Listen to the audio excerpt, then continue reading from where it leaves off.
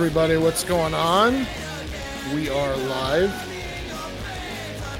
Ethan is messing with his microphone. Don't mind me.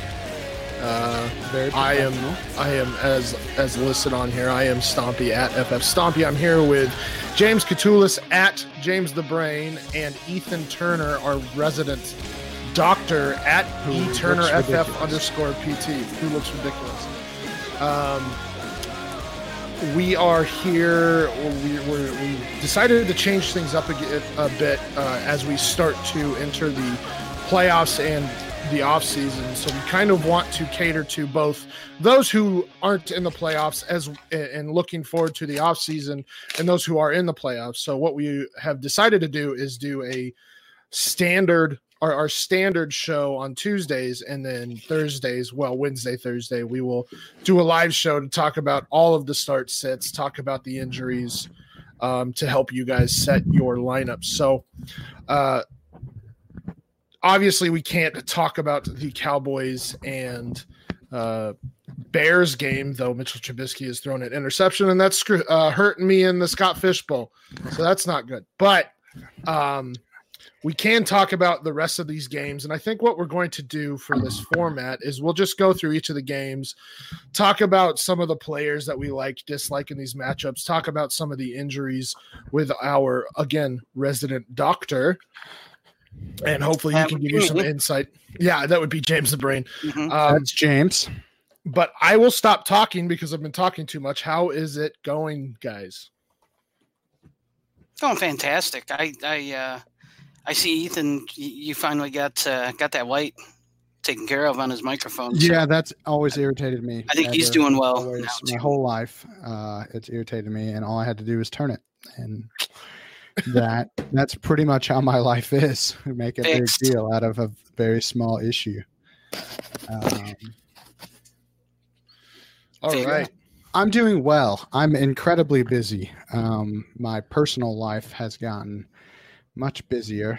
I think most people know by now that I run my own PT clinic, and we're getting ready to open a second PT clinic. So in the course of 6 months, I'm now in charge of 2 clinics. So we have been, and they're about 50 miles apart from each other. So I have been at both today and our third clinic that I'm not in charge of. So it's been a busy day today. Wow. So I'm kind of running all over the place, but killing it.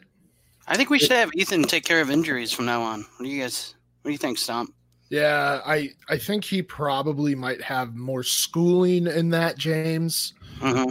Mm-hmm. Not a lot of guesswork from us, like the Dalvin Cook and Leonard Fournette, which we've been very wrong on this season. I don't think we're very good at this, so we'll let Ethan take that on. Yeah, Street Smarts doesn't cross over in this. Though Ethan kind of came into our group chat earlier this week after Dalvin Cook got the shoulder injury and kind of backhanded both John and James, who were going at each other about injuries, and it was really funny to me. So I just wanted to share that. I get fired up about stuff, and sometimes you just gotta, set everybody straight, and that's what happened. For those of you that obviously weren't in the conversation with that, we're debating, or they were debating whether or not Dalvin Cook should be considered injury prone. And James is very much in the yes. So James, why don't you explain why you believe Dalvin Cook is injury prone? Well, despite the fact that he has lots of injuries. The injury. If your defense is he gets injured a lot, you can just quit. Okay. Wow. The injury prone label is thrown around a lot, right? But yeah. I believe you're prone. Horrible turn. You're prone to have more injuries when it's, and you can speak more on this, Ethan, but when it's a soft tissue thing, when it's something that has been a problem, has been an injury that has happened more than once. And I think you're prone to re-injure it, right? So that to me is what injury prone means.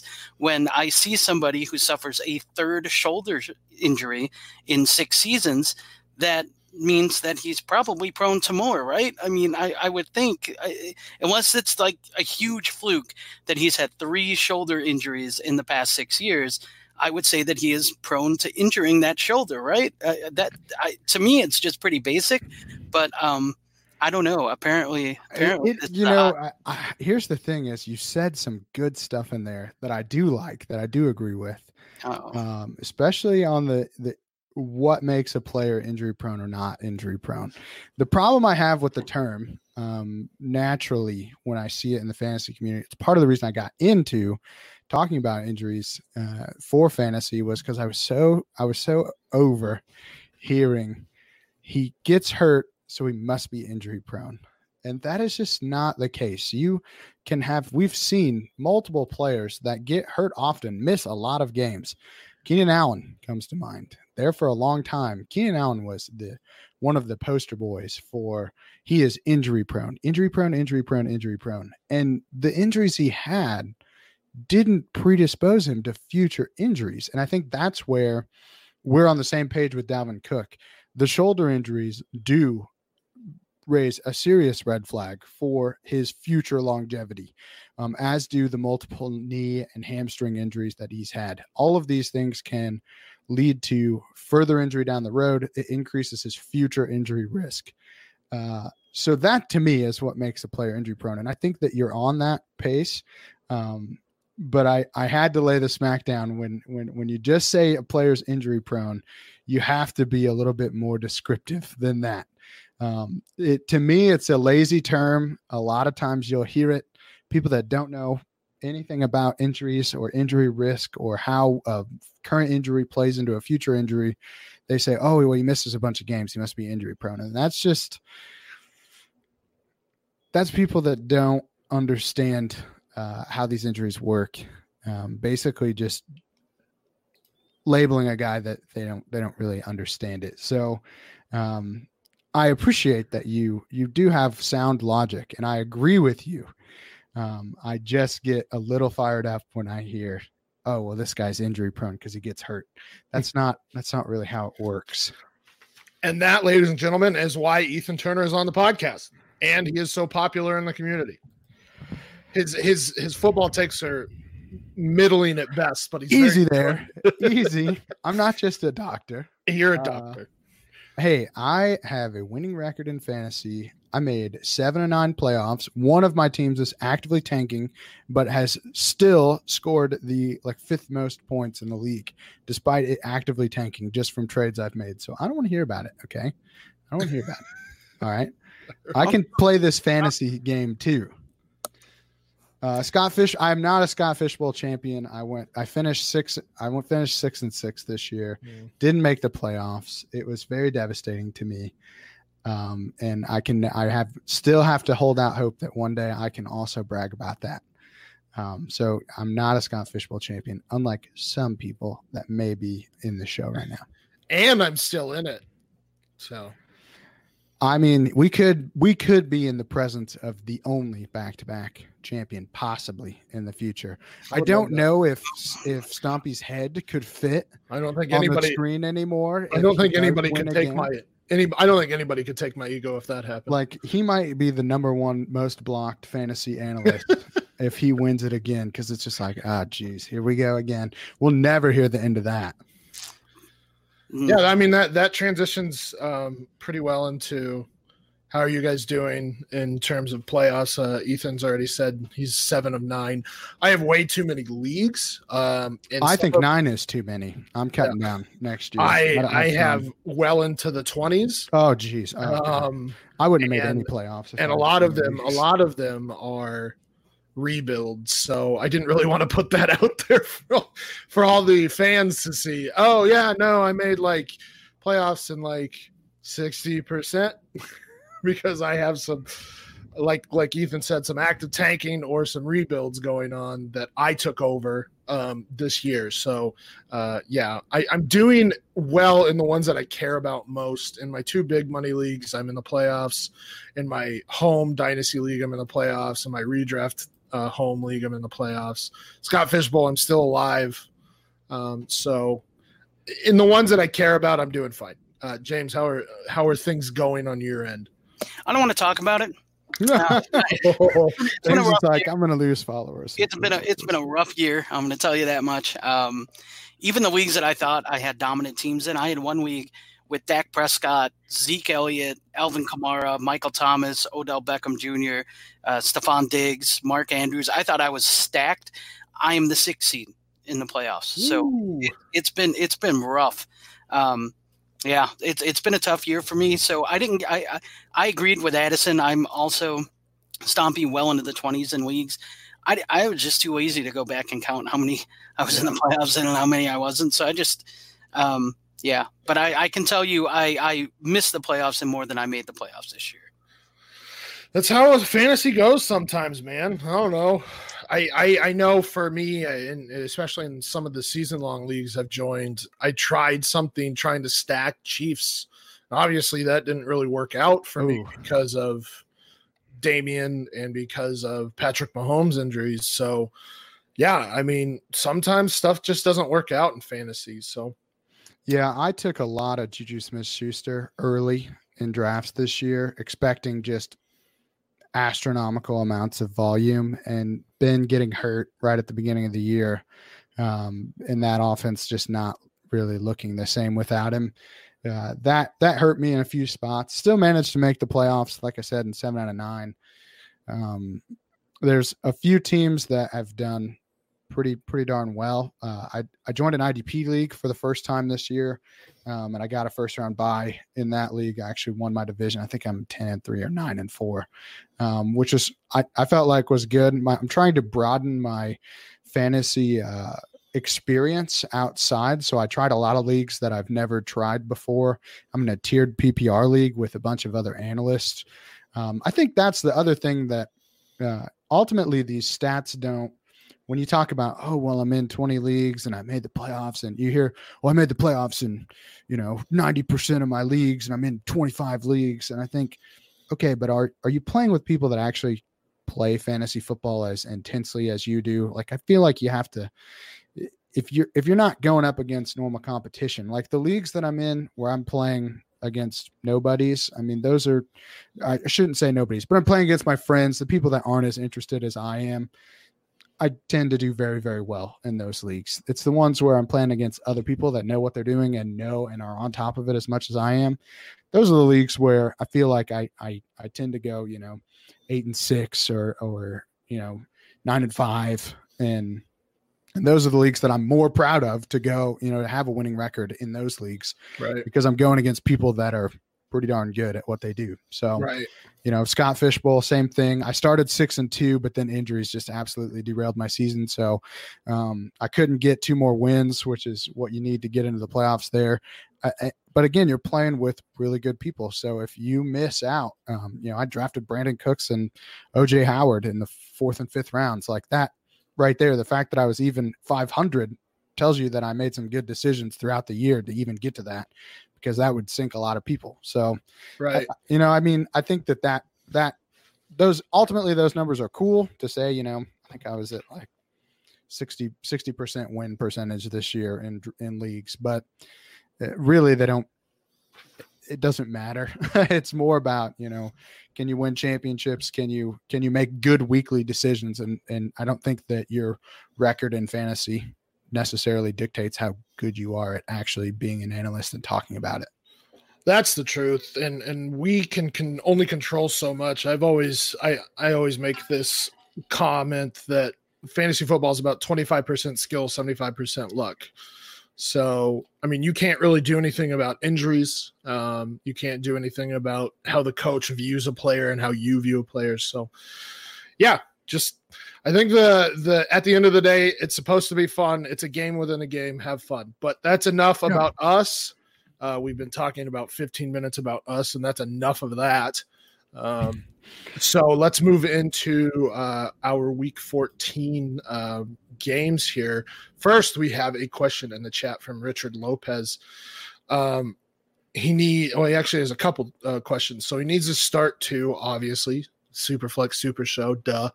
If you're not playing SuperFlex, you're doing it wrong. Ryan Wentz and Brissett, he needs to start to. James, why don't you go ahead and start first? Yeah, I think, I look to the matchups here. Matt Ryan's got a nice one against Carolina. That defense hasn't been great, especially against the pass and against opposing quarterbacks. And same thing with Wentz. I mean, Wentz is going against the Giants. That's a game that honestly, the Eagles are going to need to win no matter what Dallas does. If they want to be in this conversation after getting embarrassed against Miami, they got to win this game. And Carson Wentz has been putting up numbers even when they've been losing. So I think Ryan and Wentz is where I would lean here. Brissett hasn't looked the same to me since he came back from his injury. So I'm going to fade him here, and I think I would go Ryan and Wentz. Would you guys do the same? Or I think so too. I know for sure Ryan, because like you said, it's a decent matchup with Carolina there. Wentz has kind of been underperforming this season, I suppose. But the Giants have a horrendous secondary. So, I mean, that's definitely going to be a good matchup for Wentz this week. So, yeah, I definitely agree there. Go with the bird teams. Man, this one's tough. I actually like Brissett against Tampa Bay quite a bit. So, that one's a little tough for me. I would say definitely Ryan. I think that even when that team's losing, he tends to put up numbers just because they don't seem to have a running game this year, which I don't think anyone really expected. Their running game has been pretty atrocious. So, I expect Ryan. I expect Julio Jones to return this week. This is a team that really kind of wants to at least compete towards the end of the year. They haven't looked good at all. We thought coming into the year that Matt Ryan was going to just like light the world on fire. I think he played like 95% of his games in domes to start this year. So the fact that he's not been, that team isn't really performing as well is really a testament. I do think that this Indy game with Tampa Bay could become a shootout, which gives me it leans me Brissett a little bit over Wentz.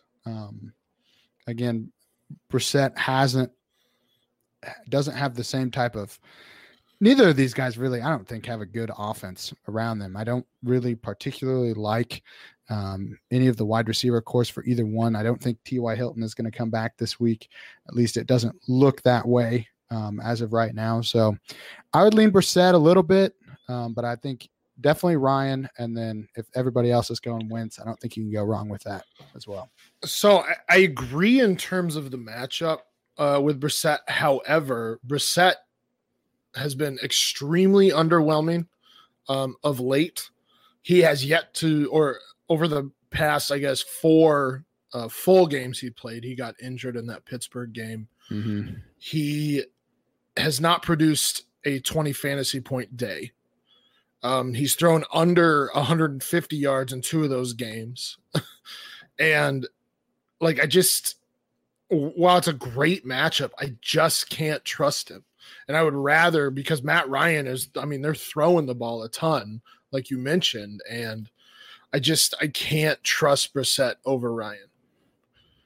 I wouldn't put Brissett over. I think you definitely have to. Sorry, I meant You're over talking about Wentz. Wentz. I meant over Wentz because of that matchup. Because that matchup, while not as good, is still an extremely good matchup against New York. Yeah, I think if the safe play is definitely Ryan and Wentz, based on the last 4 weeks for sure. Right. I think it'll be interesting to monitor too. And Ethan, maybe you could talk to this a little bit more. Is Marlon Mack?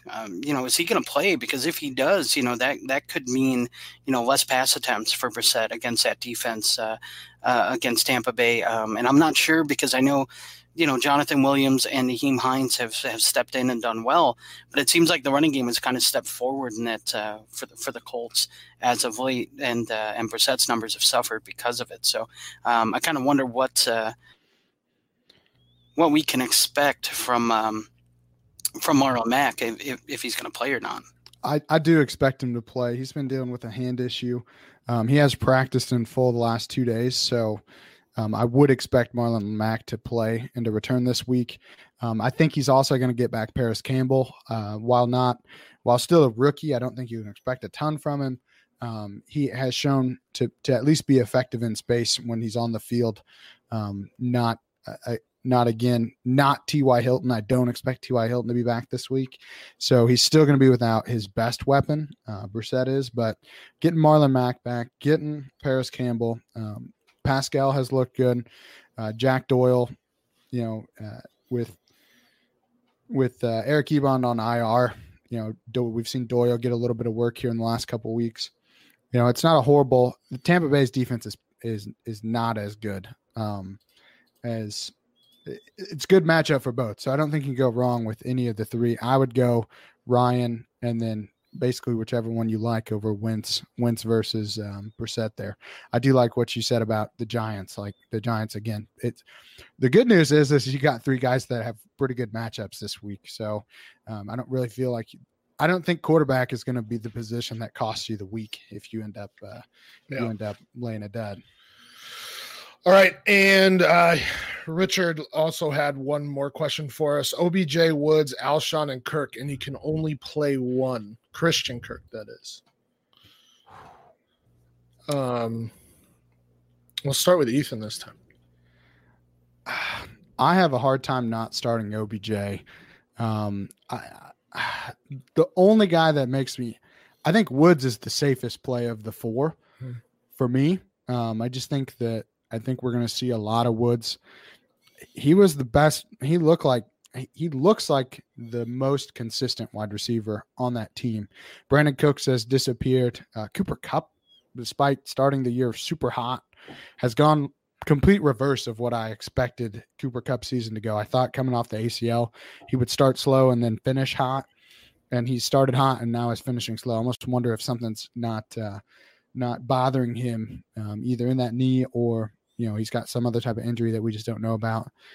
So I think Alshon is more touchdown dependent. Kirk could be kind of a wild card if you really need a huge game. Kirk has shown that he can do that every now and again. But I would say that it would either be Woods or OBJ. OBJ is going to be it's tough not to start your stud, but I know that John Hogue is probably like, oh geez, I hate that term. But I don't know. I think I would probably go Woods just a little bit over OBJ and then Kirk and then Alshon.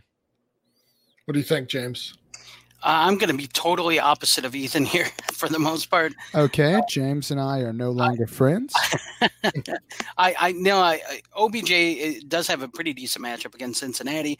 It'll be interesting to see how Cleveland does. But I mean, he hasn't been the same. He just hasn't been the guy that you drafted him to be. So it's at this point of the year, I think I would probably lean Alshon. I mean, he had a really nice game coming back last week. He really did. And if I'm going to say that Carson Wentz is going to put up numbers against a weak Giants secondary, he's probably going to do it with Alshon Jeffrey being his number one. Last week, with Alshon coming back, I mean, he really looked like he was healthy. He looked the part. He put up good numbers. And I would expect him to be able to do the same against the Giants. Look, Wentz doesn't have a whole lot of weapons. It's Miles Sanders, a couple tight ends, and nothing on the outside of Alshon, unless you want to count Nelson Aguilar dropping balls. They just don't really have a lot of depth out there. So I think Alshon's going to have to be a big part of that game plan against the Giants who can't stop anybody. Not only would I expect a touchdown, but I would also expect a lot of yards too. So I think I would lean Alshon here, to be honest. I agree with James. That matchup, that secondary matchup is pretty good for Philadelphia, for Alshon. In each of the last 4 games for the Giants, 5 games, they have allowed at least or double-digit fantasy points to at least 2 wide receivers. In week 8, they allowed 3 wide receivers to get double-digit fantasy points. So, and we're not just talking about like slot receivers here either. Devontae Adams had 2 touchdowns last week. Allen Robinson had 25.1 fantasy points, over 100 yards and a touchdown. Amari Cooper, 80 yards and a touchdown. Kenny Golladay, 123 yards and 2 touchdowns. We're talking about those big outside receivers as well. So I like Alshon this week over all of those guys. But I agree, if not Alshon, it's Woods for me. I don't trust Baker and Cleveland. I mean, they play Cincinnati, but Cincinnati has actually not given up fantasy points to wide receivers this season. They are near the bottom of the league in terms of fantasy points given up to wide receivers. So they more give up fantasy points to guys like tight ends. So and running backs. So, I mean, Demetrius Harris might be an option, but definitely Hunt and Chubb this week for Cleveland. And I would not expect huge games from Jarvis Landry or OBJ this week. I mean, what's your opinion? I guess we're basing Alshon. I mean, just looking through his stats this year. I mean, before he played Miami, who's the worst team, one of the worst teams in the league. You know, he had 16 targets, 9 receptions, 137 yards, and a touchdown. That was in week 13. Before that, he hadn't eclipsed 76 yards, looks like his high for the season, and that was on 12 targets and 10 receptions. So he's not being used down the field the way that he in previous years has been. I feel like that's a risky play. I mean, I know the matchup is prime. I just feel like, man, you know, that was even without Zach Ertz. And so if Ertz comes back, you know, I just feel like that's kind of a risky play for me at this stage in the fantasy year, my personal opinion. And that's fair. I mean, just looking at the schedule and the games he has played, Philly's had a rough schedule this season in terms of secondaries. I mean, Washington, before they kind of fell apart, well, I guess they were fine, but he had a touchdown. And then he played Green Bay, who at the start of the season were shutting down everybody. And then the last 4 games, or the last 3 games before Miami, Dallas, Buffalo, Chicago. So it's not like he's had good matchups. I mean, he produced all right against Buffalo. I mean, he caught 4 for 36 against Chicago. Against Dallas, he only caught 2 for 38.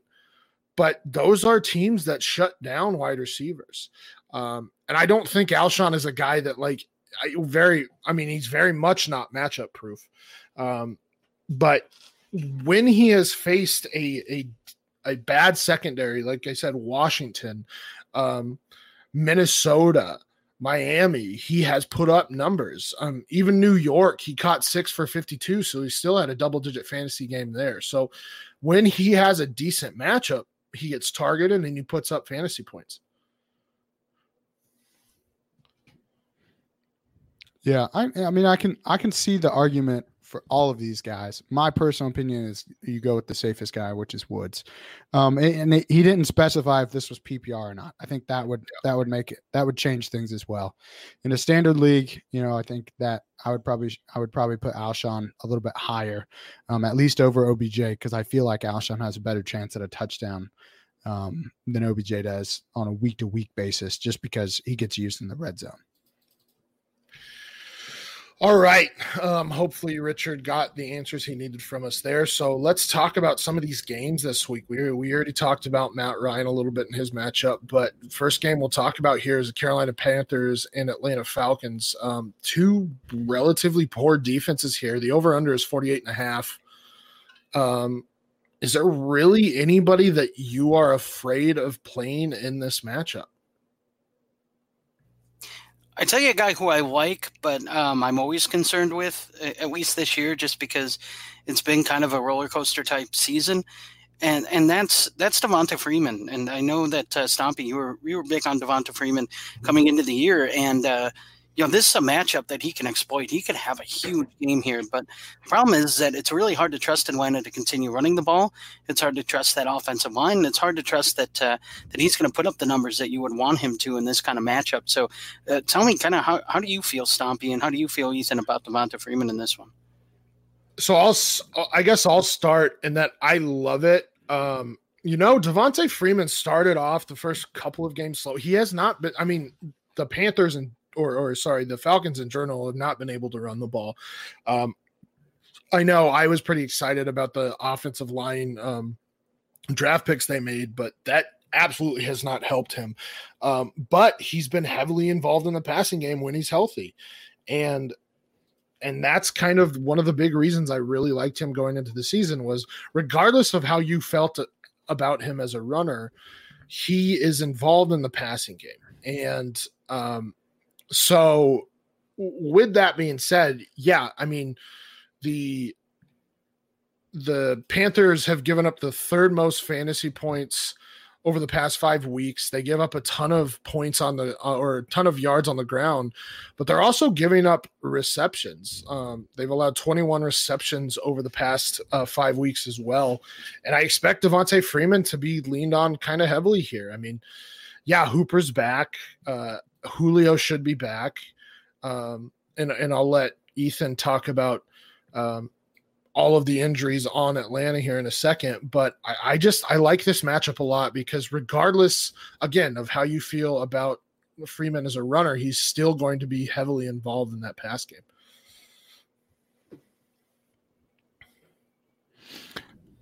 Yeah, I mean, just to update, I do expect Julio Jones and Hooper to return this week.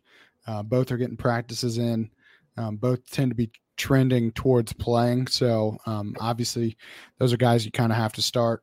I'd be a little bit more concerned with Julio just because his shoulder injury again kind of came out of nowhere. I think they gave him a week off, which I feel like he needed just to try to keep him healthy. You know, he has a long history of foot injuries, so a shoulder is something different. You know, that game being on a Thursday, I think really impacted their decision to play Julio or sit Julio, that is. As far as Hooper goes, you know, he's coming off an MCL. We'll see how effective he is. I think that this is a team that can be exploited with the tight end and with the wide receiver and with the running back. I mean, this is a pretty prime matchup, so I'm not really afraid to start any of those dudes. Devontae Freeman, he's so hit or miss. I mean, the fact that he's still involved with the pass game tells me that, you know, I'm not afraid to play him, especially in PPR formats. But man, it just seems like as soon as you need a big game out of him, that running game just hasn't shown up in the way I expected it to. So I would still probably be able to put him in as like an RB2 or an RB3, but I think you can usually find a better matchup or at least a better player to play as opposed to Freeman if you've got the chance. Now, if you don't, you should feel okay about playing Freeman this week. Yeah, I think with that, like, he just doesn't have the ceiling right now. Because I mean, that offense, I don't understand how that offense hasn't been good this season. But I mean, it doesn't really make any sense.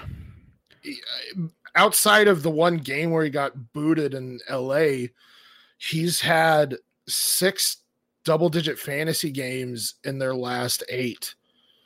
Or in the last 8 that he's played. Obviously, he was injured over 2 of those games or over 2 of those weeks. So he's so involved in the receiving game that PPR, I think he's just very, very safe. I don't think you can really expect RB1 numbers, but I think RB2, yeah, absolutely. Especially this week with this matchup. I can dig that. It's kind of a nice segue into a question that we got. Kyle Senrick here in the chat has asked us half-point PPR, start 3, Devontae Freeman, Leonard Fournette, Melvin Gordon, and Mark Ingram. So basically got to bench one of those guys. Boy, it's a tough call. What do you think, Stompy? We'll start with you. Who would you bench out of these 3? Or out of these 4, rather? I think Ingram has the worst matchup, I believe. Maybe not. Buffalo has been pretty bad against the run. Mm-hmm. Man, it's hard. Ingram is hard to sit at this point with how well the offense has been playing. Mm-hmm. I mean, and he has looked pretty dang good in basically every game this season, even in the matchups that aren't ideal, because Lamar Jackson has just given him so many opportunities. That run game is it's opening everything up for everybody. Man, that's tough. It'd be tough to sit in. Yeah, it is tough, but when you look at the matchups here, Jacksonville over the last 5 weeks has given up the second most fantasy points per game to running backs. Obviously, we talked about Carolina with Devonta Freeman giving up the 3rd most, and LA has given up the 9th most. The Chargers and Leonard Fournette is seeing 90% of the touches in that backfield. So I mean, it's between Ingram and Freeman for me. Ingram hasn't been very much involved in the passing game, which is where my hesitation lies, because Buffalo, that's where they kind of get hurt, is through the air. They've allowed, I believe, the third most receptions to running backs. But I mean, Mark Ingram, not heavily involved in the passing game whatsoever. I mean, it's mostly tight ends and Hollywood Brown there. So it's between Freeman and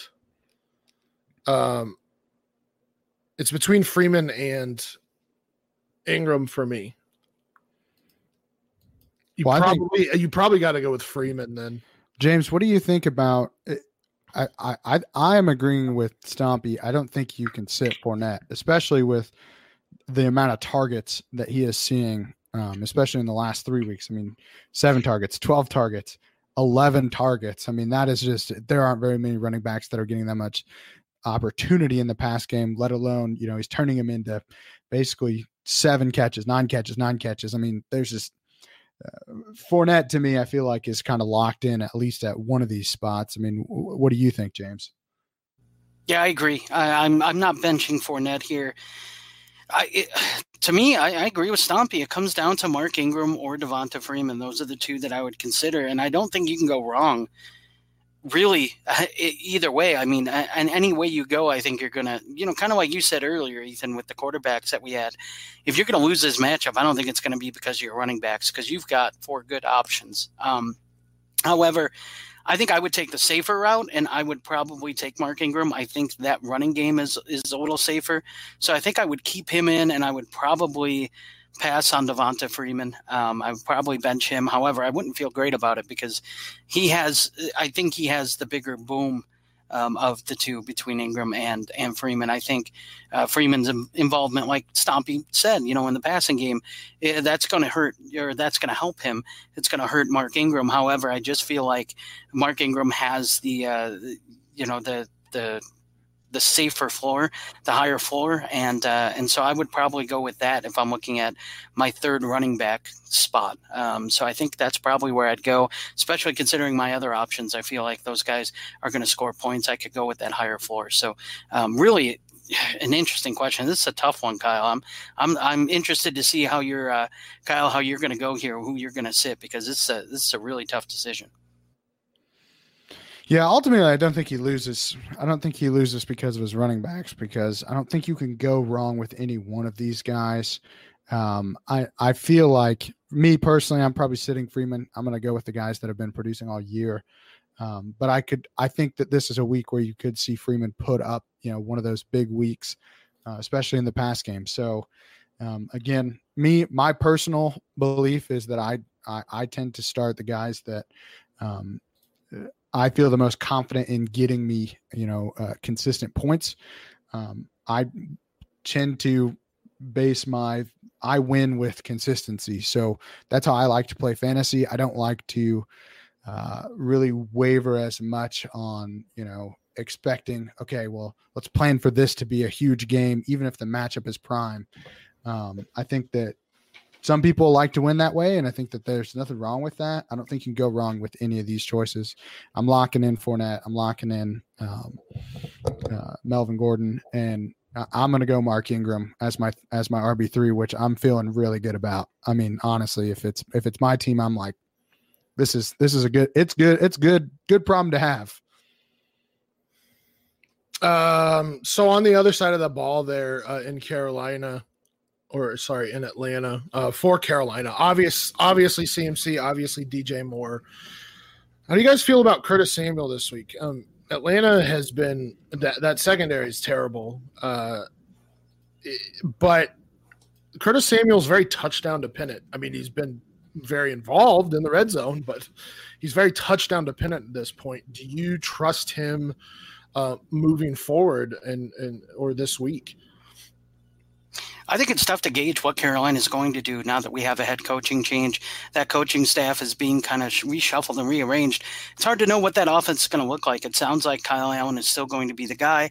We heard some personnel decisions might be the reason why they wanted to kind of move on from Ron Rivera in season.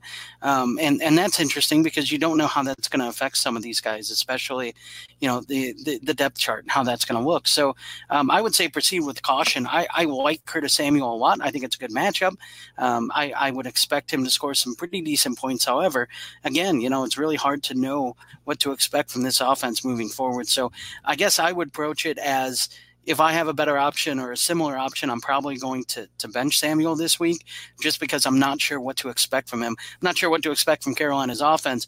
The only piece that I'm willing to bank on is Christian McCaffrey, to be honest. Other than that, it's really hard to know. I like DJ Moore a lot. That's a guy that I would probably feel pretty comfortable too.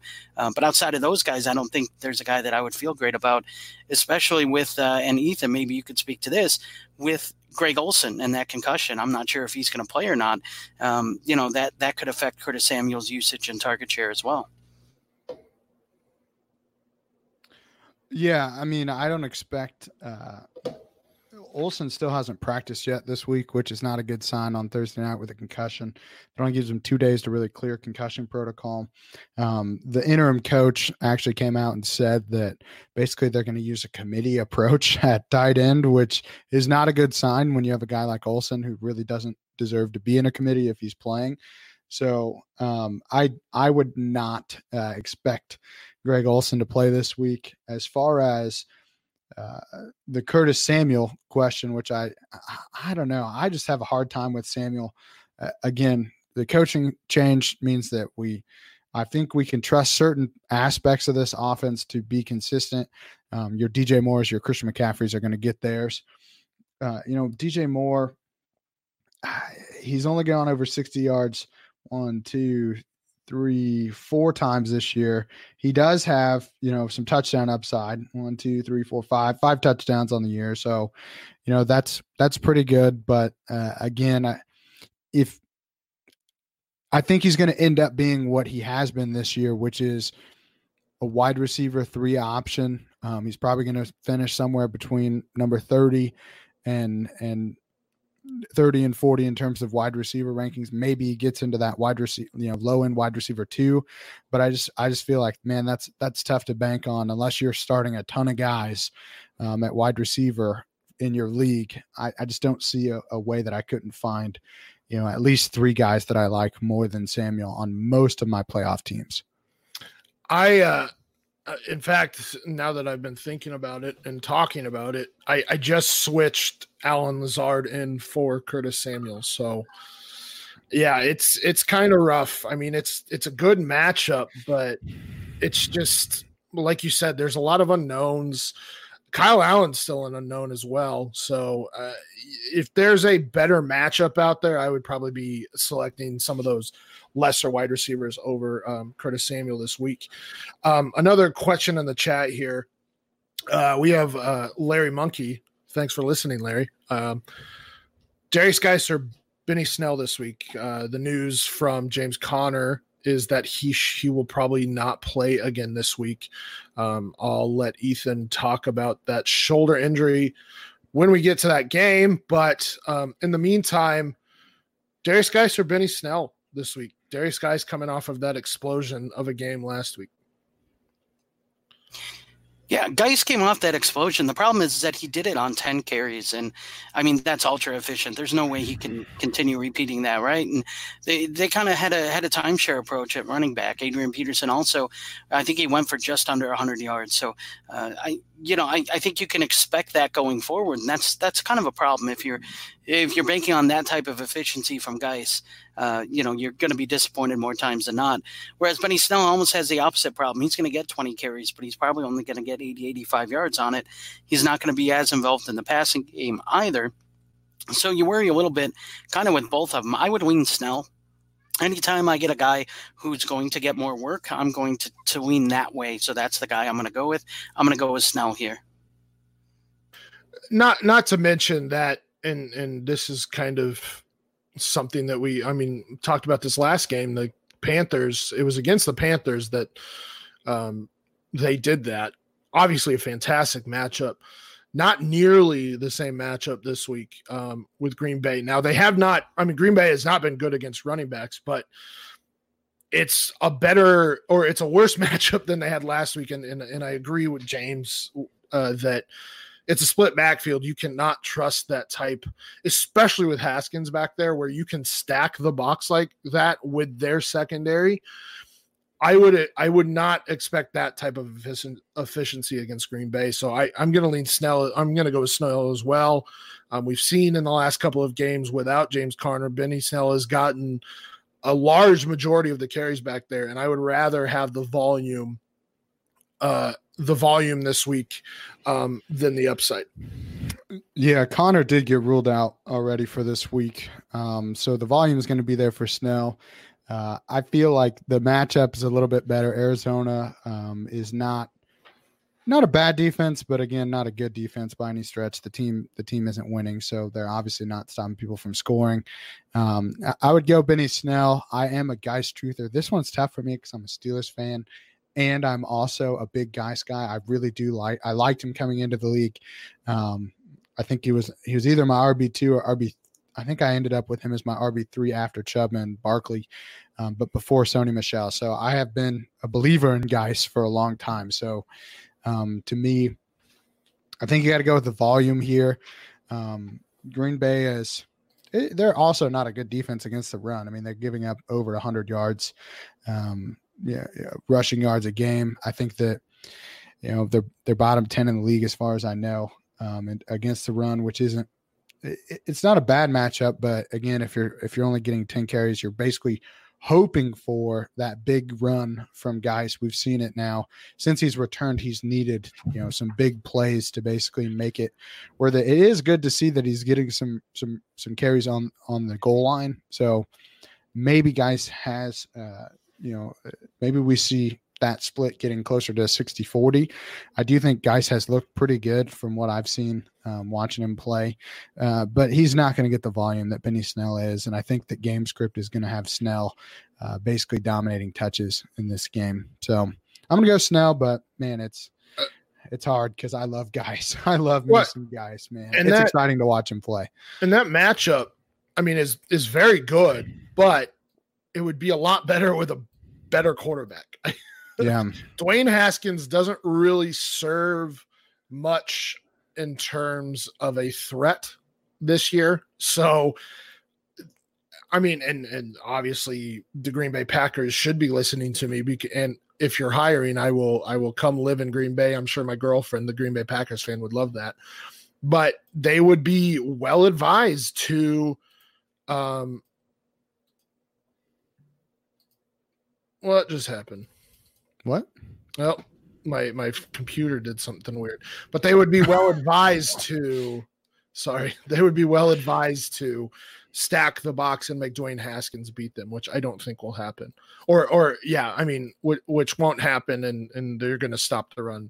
Larry made a good point. You got to keep Rodgers off the field, but when you're going to be getting 2-3 yards a carry because you have 8 men in the box, you're not going to keep them off the field. So, yeah, I mean, that's where I'm at with that one. We had another question here from Kyle Senra. Do we like Curtis Samuel more than Christian Kirk against Pittsburgh? That's a good question.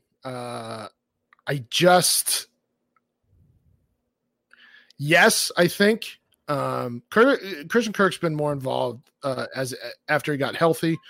But now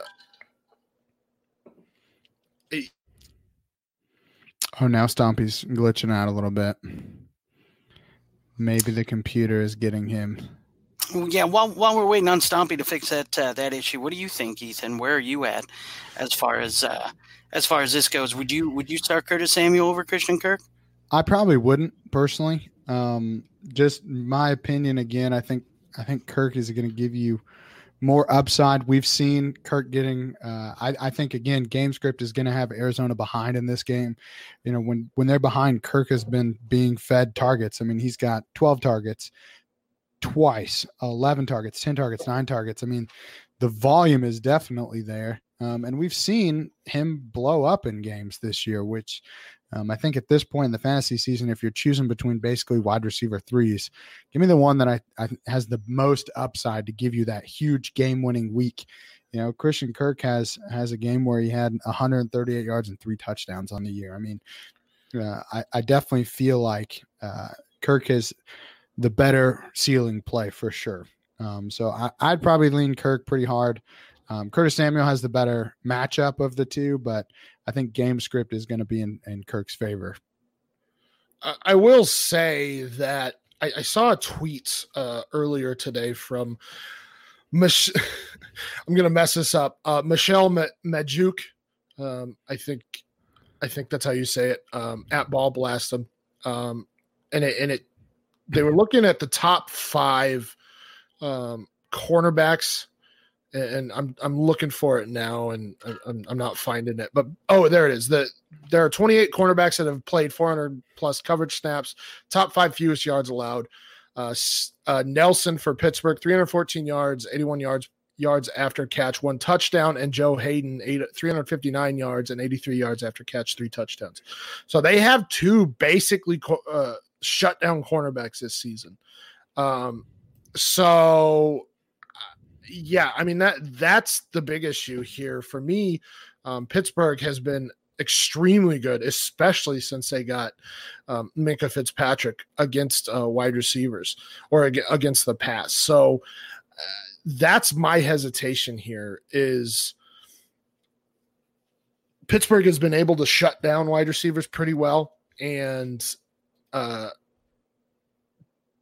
they don't throw. I guess do you trust Kirk in that situation? So it comes down to matchups for me, and I like the Atlanta matchup better, so I would lean Samuel here.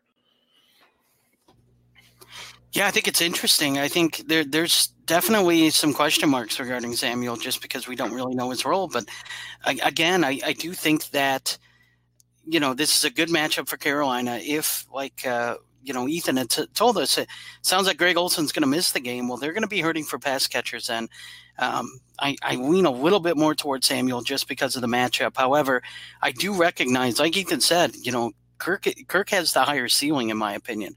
So if you're looking for that guy, maybe if you're not favored in your matchup, maybe Kirk is the way to go because he has that higher ceiling.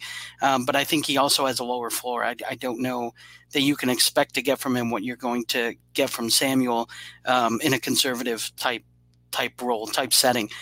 So if you're looking for safe, I would go Curtis Samuel. If you're looking for upside, I think I'd go Kirk. So I guess it just kind of depends on your matchup and what you're looking for. I think this is close enough that I would play it that way.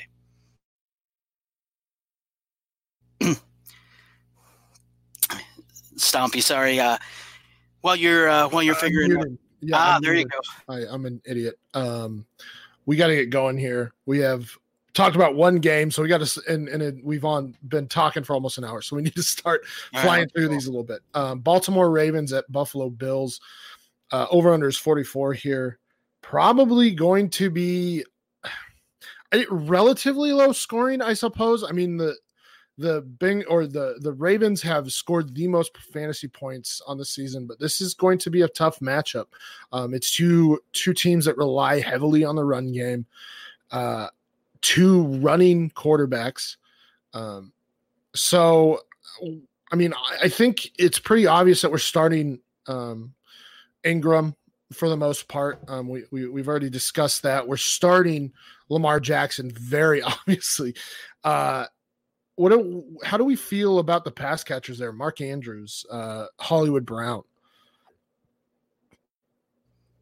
Yeah, I think you'd be hard pressed to sit Mark Andrews unless you're really loaded at tight end. I think it's going to be difficult to sit. I mean, just the touchdown upside, he's really looked upon in the red zone greatly, and he gets a lot of the targets, and a lot of the tight ends there in Baltimore are questionable. Nick Boyle is a guy who sees a lot of time there on the field too, and he's questionable in this game. So I'm not sure if he's going to play. I could see Mark Andrews' snap share going up, and I could see his target share being about the same as usual. He's just such a threat in the red zone that I think you'd be hard pressed to sit him. Marquise Brown is interesting. I think. I really like his upside. However, I think I would probably be looking at a better option if I could. Obviously, again, this is another guy who has a high ceiling, though. You know, if you're looking for a boom guy, if you're looking for a guy that, hey, look, I'm the 6 seed, I'm going against a 3 seed, and I'm a 30-point dog, maybe that's the guy that you want to play because he has that upside of, you know, one big 80-yard touchdown catch could make your day. So, yeah, it's interesting. They're both interesting plays this week. I think I'd avoid one, but Mark Andrews is a guy who I'd be comfortable putting in my my lineup weekly.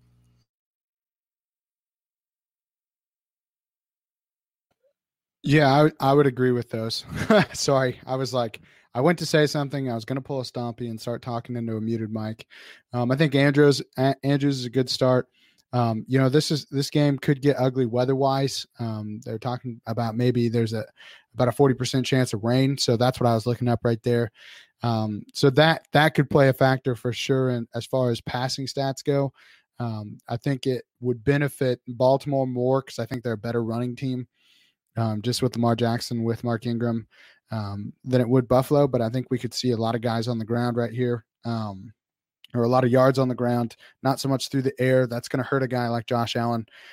Or maybe it will help him. I don't know. That big arm, he's kind of built to throw in Buffalo in those kind of not ideal conditions. So I think must starts. You got to start Lamar Jackson. There's just no doubt with me. I think Mark Andrews is the same way. I think Ingram is a maybe depending on matchup. Again, if we're talking as your RB3, yeah, go after it. RB2, go after it. If he's your RB1, you're probably going to have to start him, but you know, I wouldn't feel as comfortable. I don't expect him to finish as an RB1 this week. As far as other guys in Buffalo, I think Singletary is worth a start. And then outside of that, John Brown, Smokey Brown has played well, but we'll see if the conditions. I think if Lamar Jackson takes over this game like we've seen him do multiple times this year, Smokey Brown could have a big game just because they're playing catch up. So I think he's a guy that I would feel comfortable starting as a wide receiver too. But outside of that, I think that's pretty much it. I don't think there's any guy on here that I'm definitely in no scenario would you start. I feel like the big players you could make a pretty good case for. On the Buffalo side, Ethan already talked about Josh Allen, already talked about many of the Buffalo guys. Are we avoiding the wide receivers there? John Brown, who's been heavily involved, Cole Beasley, who's not been as heavily involved, but has been getting touchdowns. The Ravens, after trading for Marcus Peters, have been a lot better against wide receivers.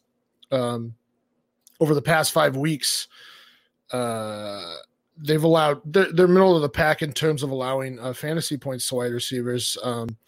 Not allowing gigantic games by any means. I mean, Mohamed Sanu had a relatively big game, Julian Edelman as well, but other than that, not too many huge games from the wide receivers against Baltimore. So are you starting John Brown? Is John Brown a must start at this juncture in the season? Yeah, I think he is. I think until he proves to you know that he's not gonna get you the points that he has been. I mean, what's it been? It's been like 8 straight games where he's gotten 50 yards or something like that. I thought I saw. I mean, he has been just consistently good this season. So it's. With that being said, it's hard to sit him. Cole Beasley is hard to sit too. I think if I had to pick one to sit, it would be Beasley. Like you mentioned, Stompy, he has touchdown upside, but I think John Brown has all around upside, and I think that's the allure to him. They move him around a lot. They do a lot of different things in formations too that they can get him away from Peters. But man, I mean, this is a really tough call. I have a tough call with Devin Singletary too because Baltimore's been a whole lot better against the run as of late, and Devin Singletary's been good too. But boy, I don't know that I really feel all that comfortable starting him this week either. So it really is interesting. I expect this to be a fun game. But I think John Brown and Josh Allen are guys that I'm comfortable starting, and Cole Beasley and Devin Singletary are kind of, those are yellow lights for me, guys. Those are guys that, man, if I have to start them, I'll start them and I'll feel okay about it, but I really don't feel great about it. But I think John Brown and Josh Allen are green lights for me in this match. All right, fair enough. Moving on to our next matchup here, Cincinnati Bengals at Cleveland Browns, the battle of the two worst teams in the AFC North. Is that right, James? Record-wise, yes, that is correct. Record-wise, that would be correct. Man, oh man, that's brutal. The over-under here is 43, which that's a little rough, man. I mean, Cincinnati's defense has not been good, so that's kind of crazy. But yeah, I mean, this is kind of a gross game. If I'm really thinking about it, this is kind of a gross game. Really, see, to me, I don't feel like it is. So last week Cincinnati started Andy Dalton, and they kind of found their offense, right? I mean, I feel like they did. Mixon looked good. Boyd was there. Tate put up numbers. Even Eifert kind of showed a little bit of life. So to me, it's kind of like Cincinnati kind of has this offensive rebirth, and their defense isn't great. So I expect Cleveland to be able to score at least somewhat. So I think the over here is screaming my name. So if I were a betting man, I'd like the over, which means I kind of like some of the fantasy options here. I think we hit on a little bit earlier, Stompy. The running backs for Cleveland is really where you want to hit, and I would kind of avoid the wide receiver. So I'm just going to say that right away. I agree with you there. I think if I'm banking on Cleveland, I'm banking on those running backs, Kareem Hunt and Nick Chubb, and I don't know that I'm doing much with the receivers or with Baker Mayfield. Yeah, I think I agree with you there. I mean, unfortunately, Kareem Hunt does exist, so Chubb has not been involved in the passing game. But Chubb, at this point, is matchup proof on the ground. He's such a force rushing the ball that you cannot sit him ever. Not this would be the time to sit him because Cleveland's defense has not been fantastic this season, but I think one of their bigger weaknesses has been against the run, though they have been better of late. But yeah, I mean, I don't think there's ever a hesitation with starting Nick Chubb. Do you have any? I mean, Ethan, do you have any qualms with OB? I mean, we talked about OBJ earlier. We didn't talk too much about Landry, but as I mentioned, Cincinnati has been sneakily one of the better teams against wide receivers this season. Yeah, I mean, this is tough for me because I feel like this could be a game that OBJ just balls out. And this offense looks really, really good because the Bengals aren't tremendously good, but they have been deceptively. And here's the other thing. I feel like the rumblings that we're hearing about OBJ wanting out, something I think is they're not gelling. He's not gelling with Baker Mayfield. It's clear on the field production wise. I think their personalities probably clash a little bit, or a lot of bit. I think that Mayfield is kind of rubbing it, shoving him off to the side and going with Landry. And I think I think we see more of that than we do of him going towards Odell. And I guess to me, I haven't seen anything this year that would suggest that OBJ is going to have this huge game. And I'm basing it off solely that his talent at some point, at any point, could show out, and then he could just absolutely take over a game. He's that talented. But we haven't seen really that OBJ this season too much. So if I had to bet, I would go Landry is going to be the guy that has the big game again, just because I think him and Mayfield have a better connection. But I don't think you can ever completely count OBJ out. I think it is worth noting. This is a side note, but it really affects my IDP league. But Sam Hubbard for Cincinnati, who's been a pretty elite a defensive end / tackle for them. Has not practiced yet this week. It's looking like he might miss this game. So that's just more incentive to play Chubb. If Cincinnati is out, I mean, he is that Sam Hubbard. If you guys, I know that most people are not IDP players, but if you're not paying attention to this team because they're bad, Sam Hubbard has been really, really, really good this year. So, if he is out, that could be a huge loss for Cincinnati's D-line. So that's worth noting as far as Chubb and Kamara go, or as Kareem Hunt. Sorry. Don't you dare sully the name of Alvin Kamara. I'm sorry. I meant Kareem Hunt. They start with K's. I'm sorry. There's A's and there's R's and they're just whatever. Just what I meant. He's my guy. Look at this. He's my guy. That's so man, cute. Look at that. That's what's looking grumpy as he records. That's adorable. I also have a signed helmet of him.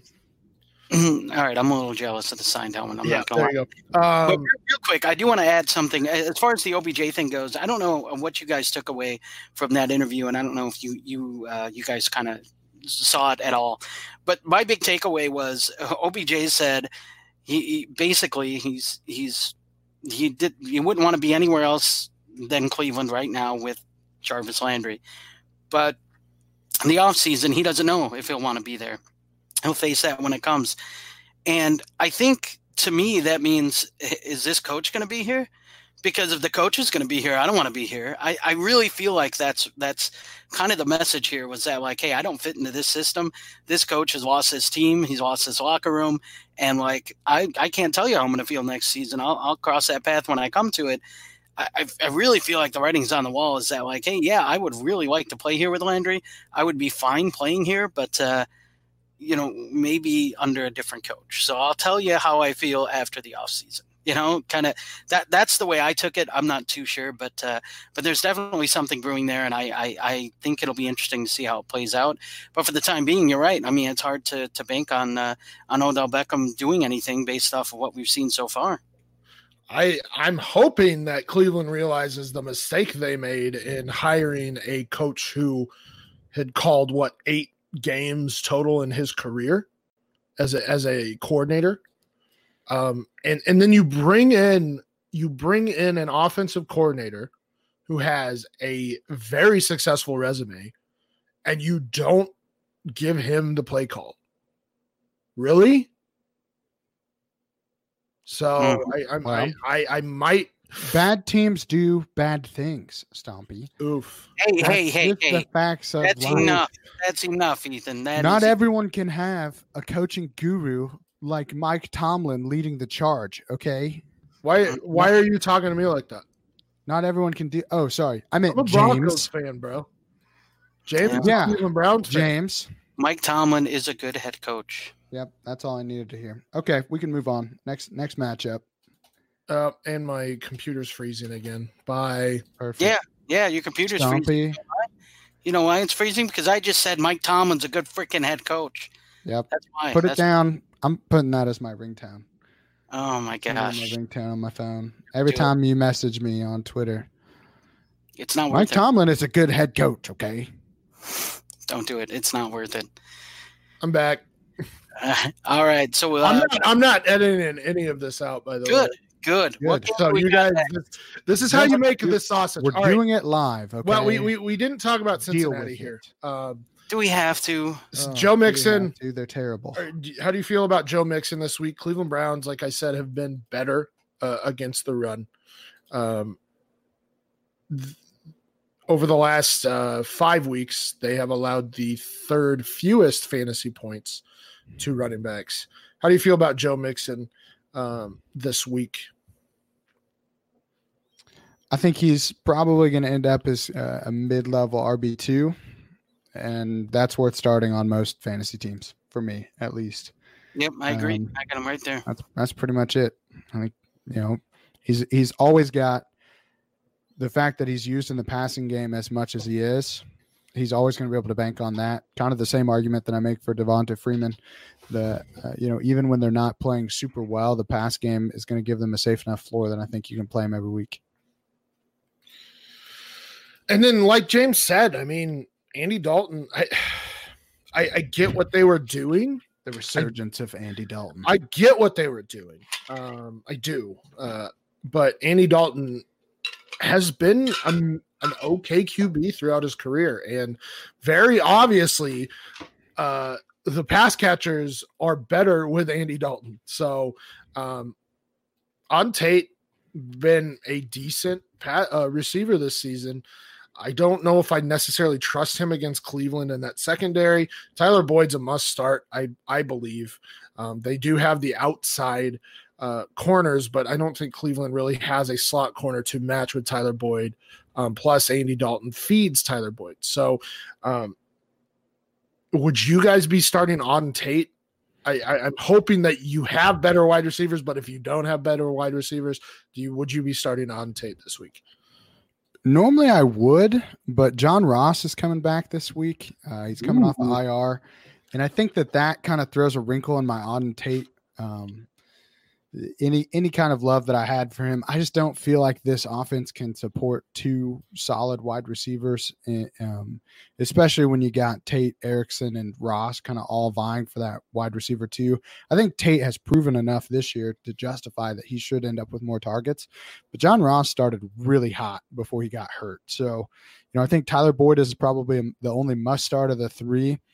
I don't think you can trust John Ross in his first game back. They said they're going to ease him back in, but again, what does that mean for NFL coaches? It can mean anything. So I think I would go Boyd, Tate, Ross if I'm picking, the order that I expect the targets to be distributed.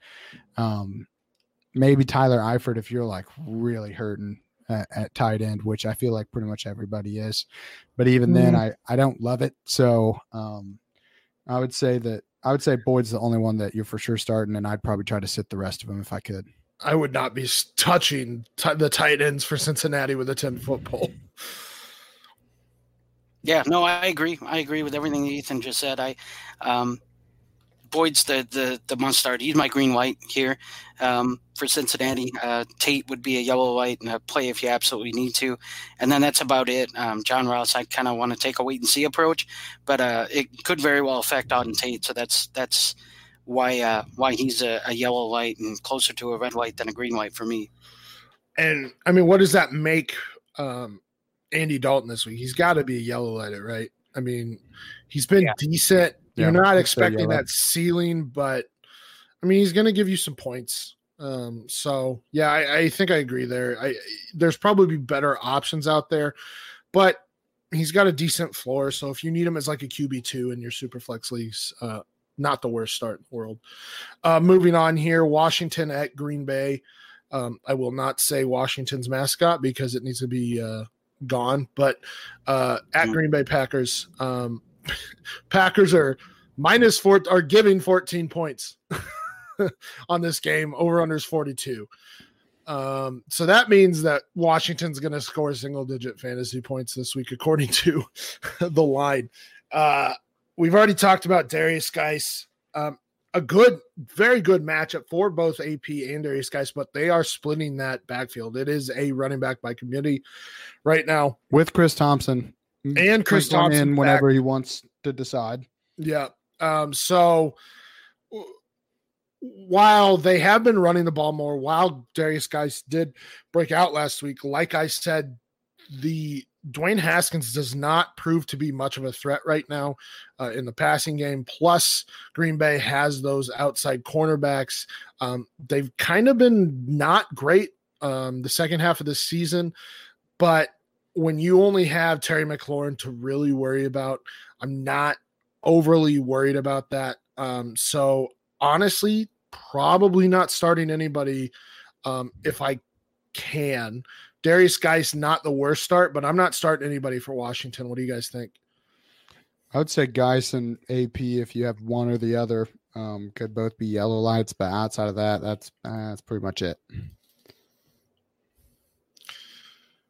Dwayne Haskins has absolutely killed this offense. Yeah, he's terrible. And that's the thing is that I don't think I feel comfortable starting anyone in this offense.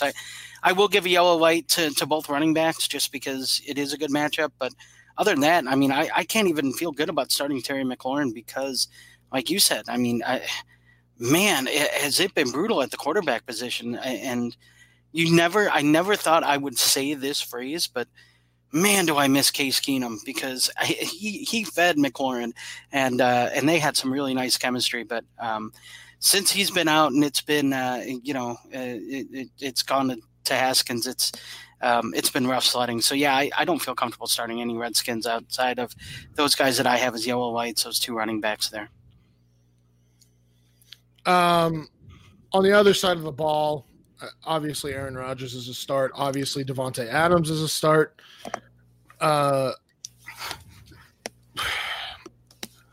We have Jamal Williams was downgraded to questionable today. I didn't see exactly what it was.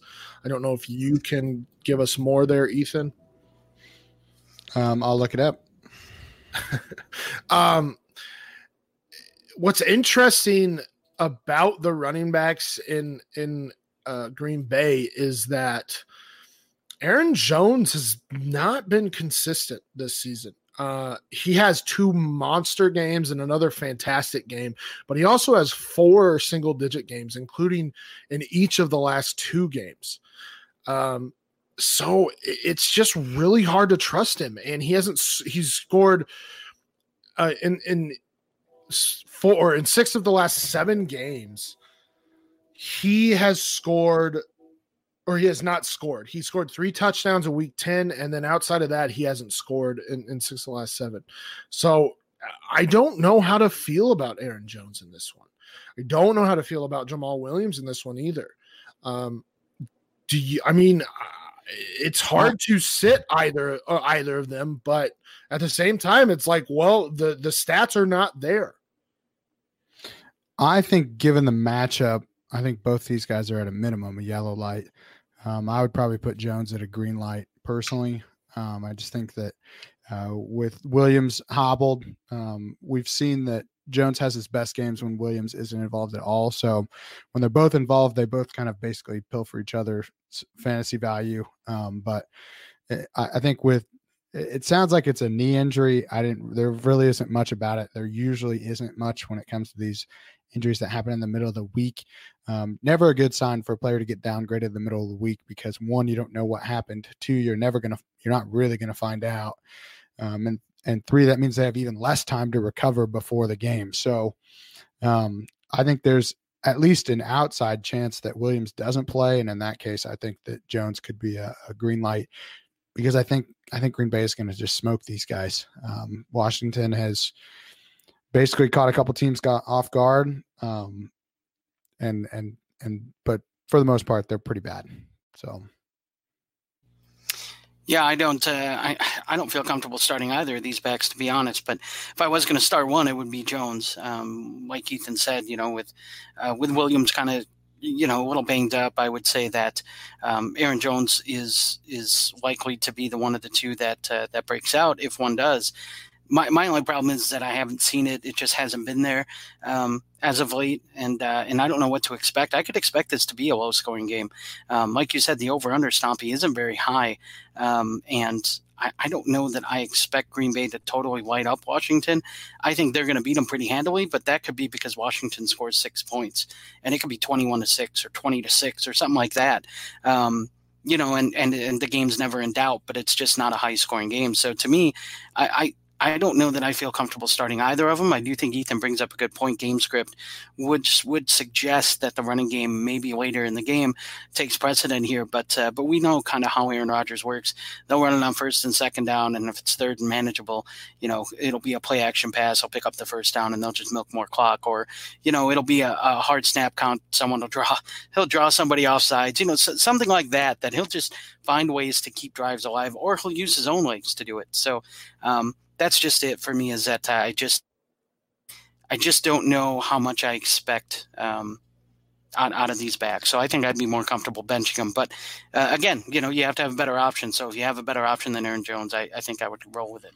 Well, so if Jamal Williams, though, does sit out this game, you have to start Aaron Jones, right? I mean, yeah, he's going to get 100% of the volume out of that backfield. So, interesting question, though, because of the over-under and because of probably the game script.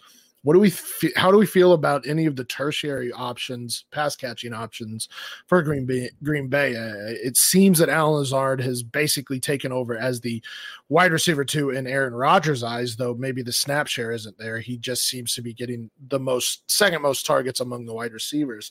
I don't trust MVS. I don't trust Geronimo Allison because they're just not getting the targets. What do we feel about Alan Lazard this week?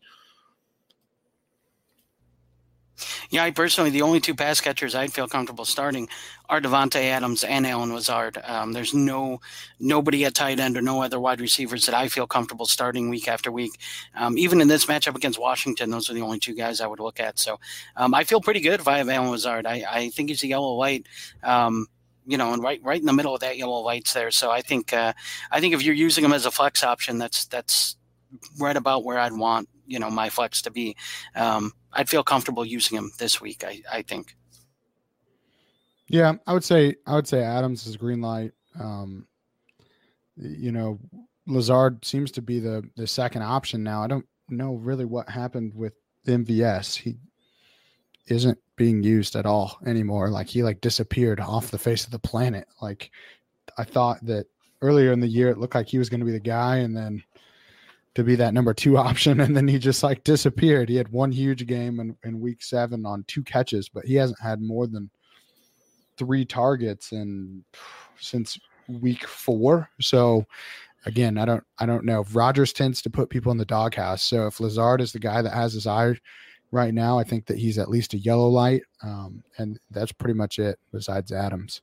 All right. So you guys are going to help me set I already talked about this. Alan Lazard or Curtis Samuel this week? Lazard for me. You're going to help me win SFB9. That's it? Those are the only 2 options you have at wide receiver? Well, I have Kenny Stills, but he's going up against Denver. No, you can't do that. And then I had Randall Cobb. Or I could start Noah Fant, but I'm not doing that. Oh, yeah, don't do that. I would say Lazard just because I think Rodgers could have a pretty prime game as far as touchdowns scored. Yeah. So, all right. I think you go Lazard. Me personally, that's higher what I upside, got. and in Scott Fishbowl, you got to score some points, man. So, I think that's your best shot. If you lose, I don't want to hear it. I'm gonna come to you. All right, on to our next matchup. 2 other NFC North teams here: Detroit at Minnesota. Vikings are 14-point favorites. Is that right? I'm taking the super under on that. Jesus.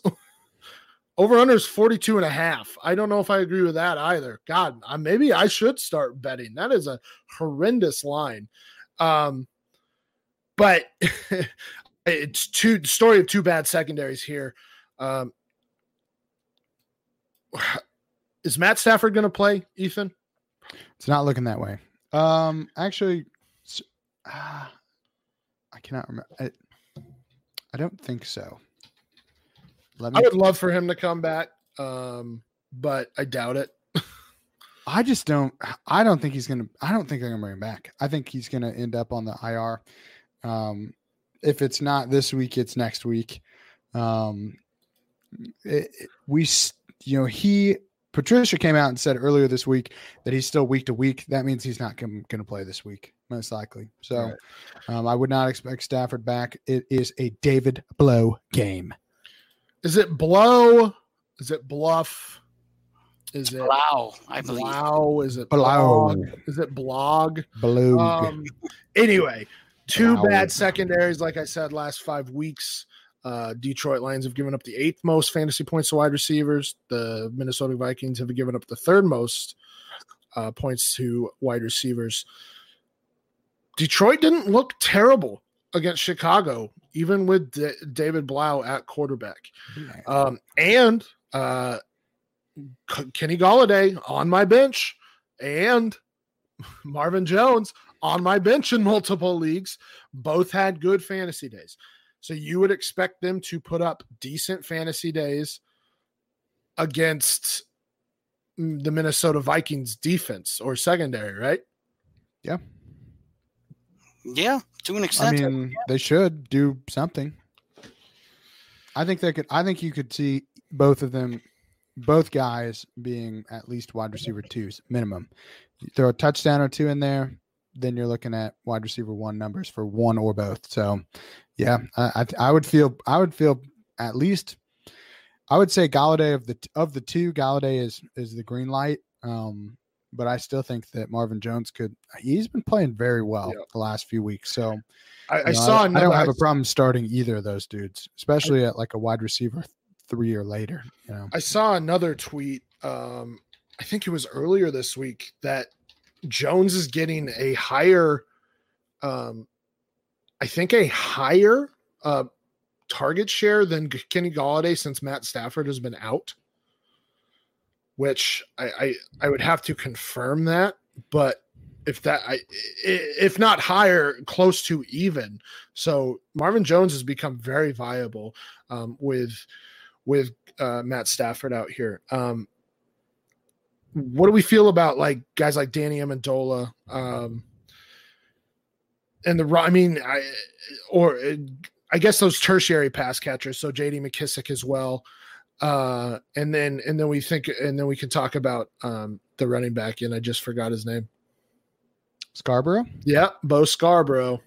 LeGarrette Blount 2.0. How can you not love LeGarrette Blount 2.0? He's a big boy. He's a big boy. I liked him coming out because that dude is athletic. Athletic and horrendously. You want to talk about a dude that came in with a long injury history. He's the dude.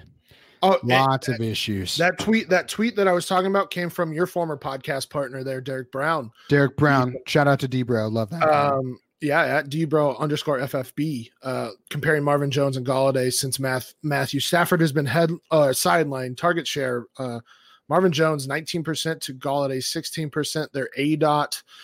Marvin Jones is 13.1. Kenny Galladay is 15.5. Air yards is about even. There's a gap of 4 yards. Red zone targets. Marvin Jones 4 to Kenny Galladay's 2. So both Marvin Jones may just be good at football. Oh, he's been very good at football. He's been good. Underrated. So both are extremely viable in fantasy. Both are starters this week. I'm not really trusting Amendola this week. Hawkinson is on IR. I don't think you can trust. Was it Michael? What's his face and some other guys back there that I don't know their names, so I'm not really trusting the tight end situation there.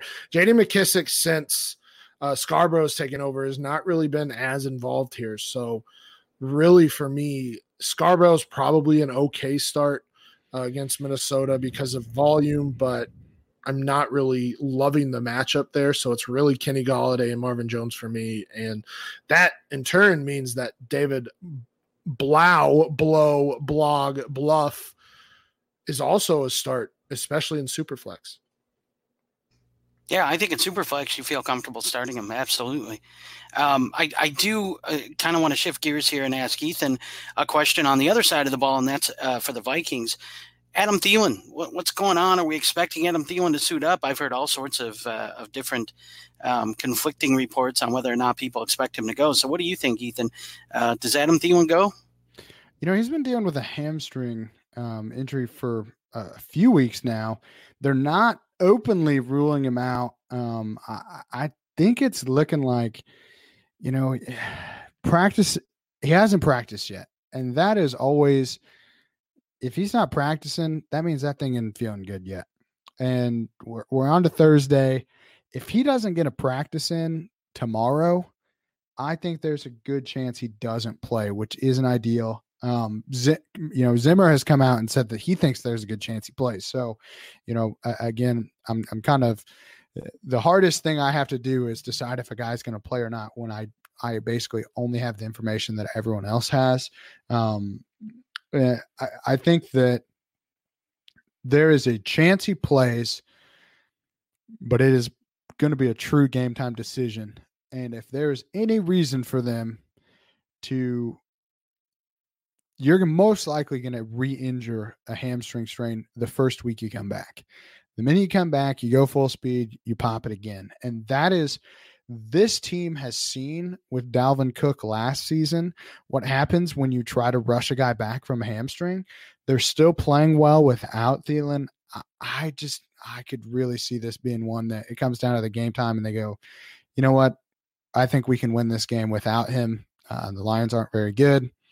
Let's go one more week without him and make sure that, as we're hopefully heading towards the playoffs, we've got a full arsenal at 100% or as close to it as possible. So I think he's going to be a game time decision. I would not be surprised if they sit him one more week. Can we talk about Darius Slay as well? I mean, that's obviously going to have an impact on the Minnesota Vikings wide receivers. He has been out over the past few weeks. I don't know if he will be playing this week. And if not, I think Diggs has to be an auto start regardless, but if Diggs or if Slay isn't back there, then I think both Diggs and Olabisi Johnson are very good starts this week. Yeah, I agree. I mean, you got to have someone to throw the ball to.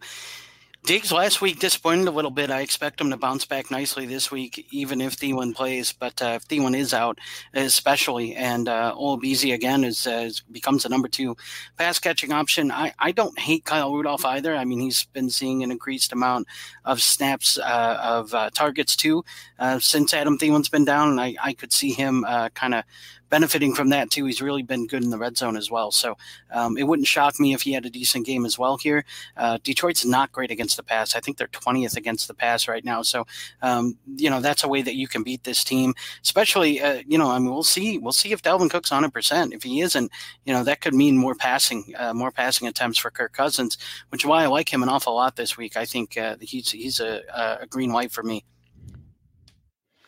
Yeah, it looks like Slay has been playing. So yeah. Oh no, it was just I don't know what I was thinking. He was ruled out in week 8. It's now week 14. Idiot. I was gonna say it looked like he missed a game in week 8, but no, he has been playing. So Slay should be at full capacity for this game. Not well, apparently. Well, again, I don't follow the defensive side as closely, so I don't think that the secondary has played well for a while now. So with Slay, I would say that I think Diggs is startable this week. I think he could put up a good game. I think that Cousins is startable this week. Cook, obviously, you got to green light Cook every week. There's no doubt. The injury is a little concerning. If he plays, let's put it that way. If he plays, you got to start him. But and I would say, man, it looks like he's leaning towards playing. That is, I think Madison, because of the questions around Dalvin Cook right now, I think Madison, is probably a yellow light, maybe even closer to a green light, because I think that there's a chance Dalvin Cook doesn't get a full set of games. But they seem pretty optimistic that Cook is going to be 100% for this game. He's been dealing with a chest/shoulder injury. We know that he's had a lot of shoulder issues in the past. So this is where that injury history comes into play. And Dalvin Cook is one of those guys that every week you have to just kind of remember in the back of your head, like, he could blow up for you. He could be out in the first series with an injury. He still has not shaken that history that he came in, the first few years in the league that he's had. So I think you got to start Dalvin Cook if he plays. I don't see any reason why he wouldn't. And I think Alexander Madison could see, significant enough work to justify, an RB2 or RB3 slot on a playoff team. One of the interesting starts here is, or questions here, is Kyle Rudolph. Now hasn't been heavily targeted, but been very effective of late. I mean, double-digit fantasy points in each of the last 4 games, 5 touchdowns in the last 4 games, 6 touchdowns in the last 6. Since Thielen's gone down, he's been startable. Right. So since week 7, he's been extremely startable. And while Detroit has been good of late against tight ends, I would think that I think Kyle Rudolph is a start at this point. He seems to be the second or maybe the third option behind Dalvin Cook and Stephon Diggs in this offense. Yeah. I mean, definitely in the red zone at a minimum. And with tight ends, I think that's you're banking on touchdowns for the most part. A touchdown to a tight end, even if they're not getting a ton of looks, is good enough to put them in tight end one category. 100%. I think someone tweeted out that Darren Waller scored like 7 points last week and was a tight end one on the week. So it was two. It was Ryan McDowell 2 weeks ago. 2 weeks McDowell, ago. That's right. McDowell put that out there. So I mean, the tight end position is so bad. So there's been a lot of injuries out there, a lot of disappointing stuff going on too. So yeah.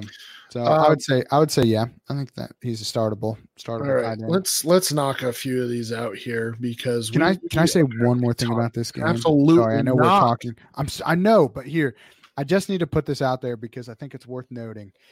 Kerryon Johnson returned to practicing this week.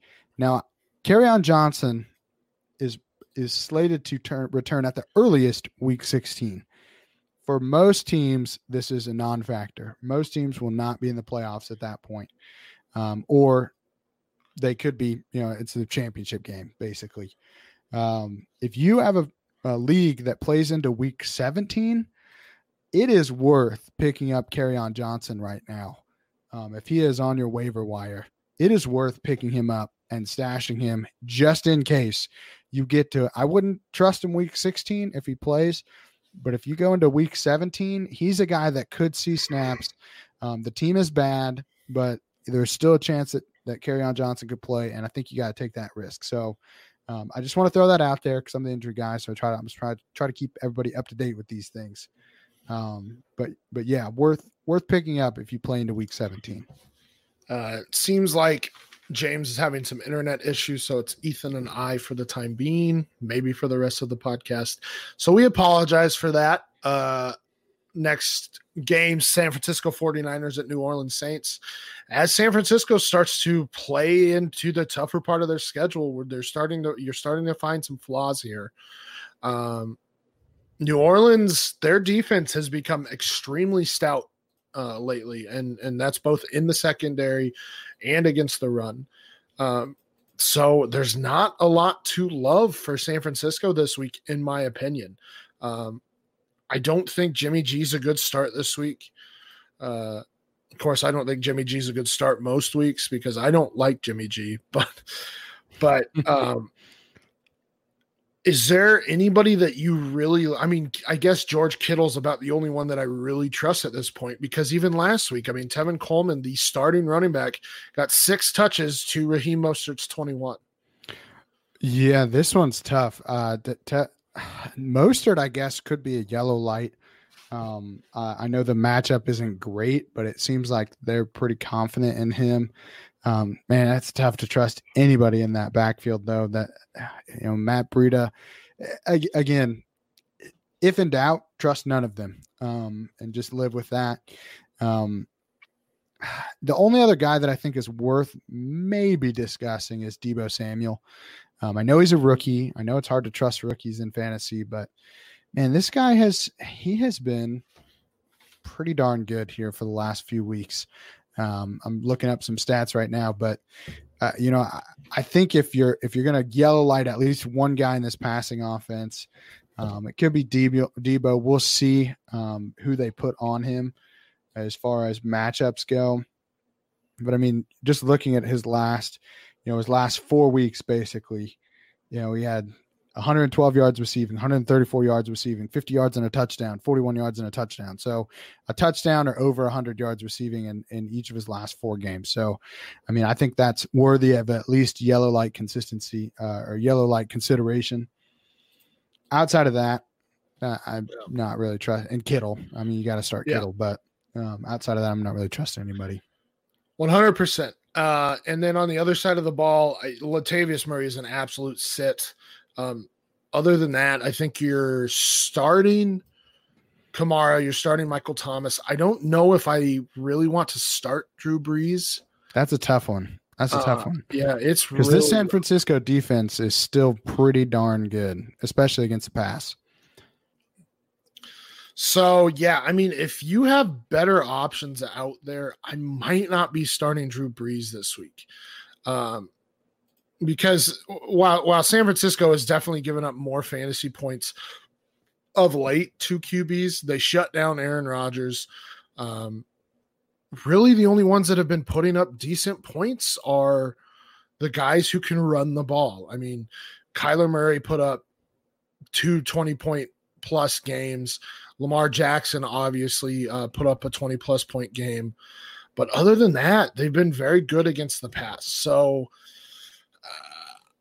I don't know how to feel here. I really don't. I would say that back into QB1 at best for Drew Brees.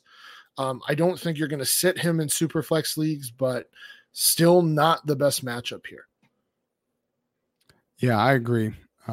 This is, I think it's arguably the worst matchup. I mean, their last 3 games, San Francisco's only given up 105 yards passing a game. I mean, that's pretty stout. They're ranked first in the league in that category.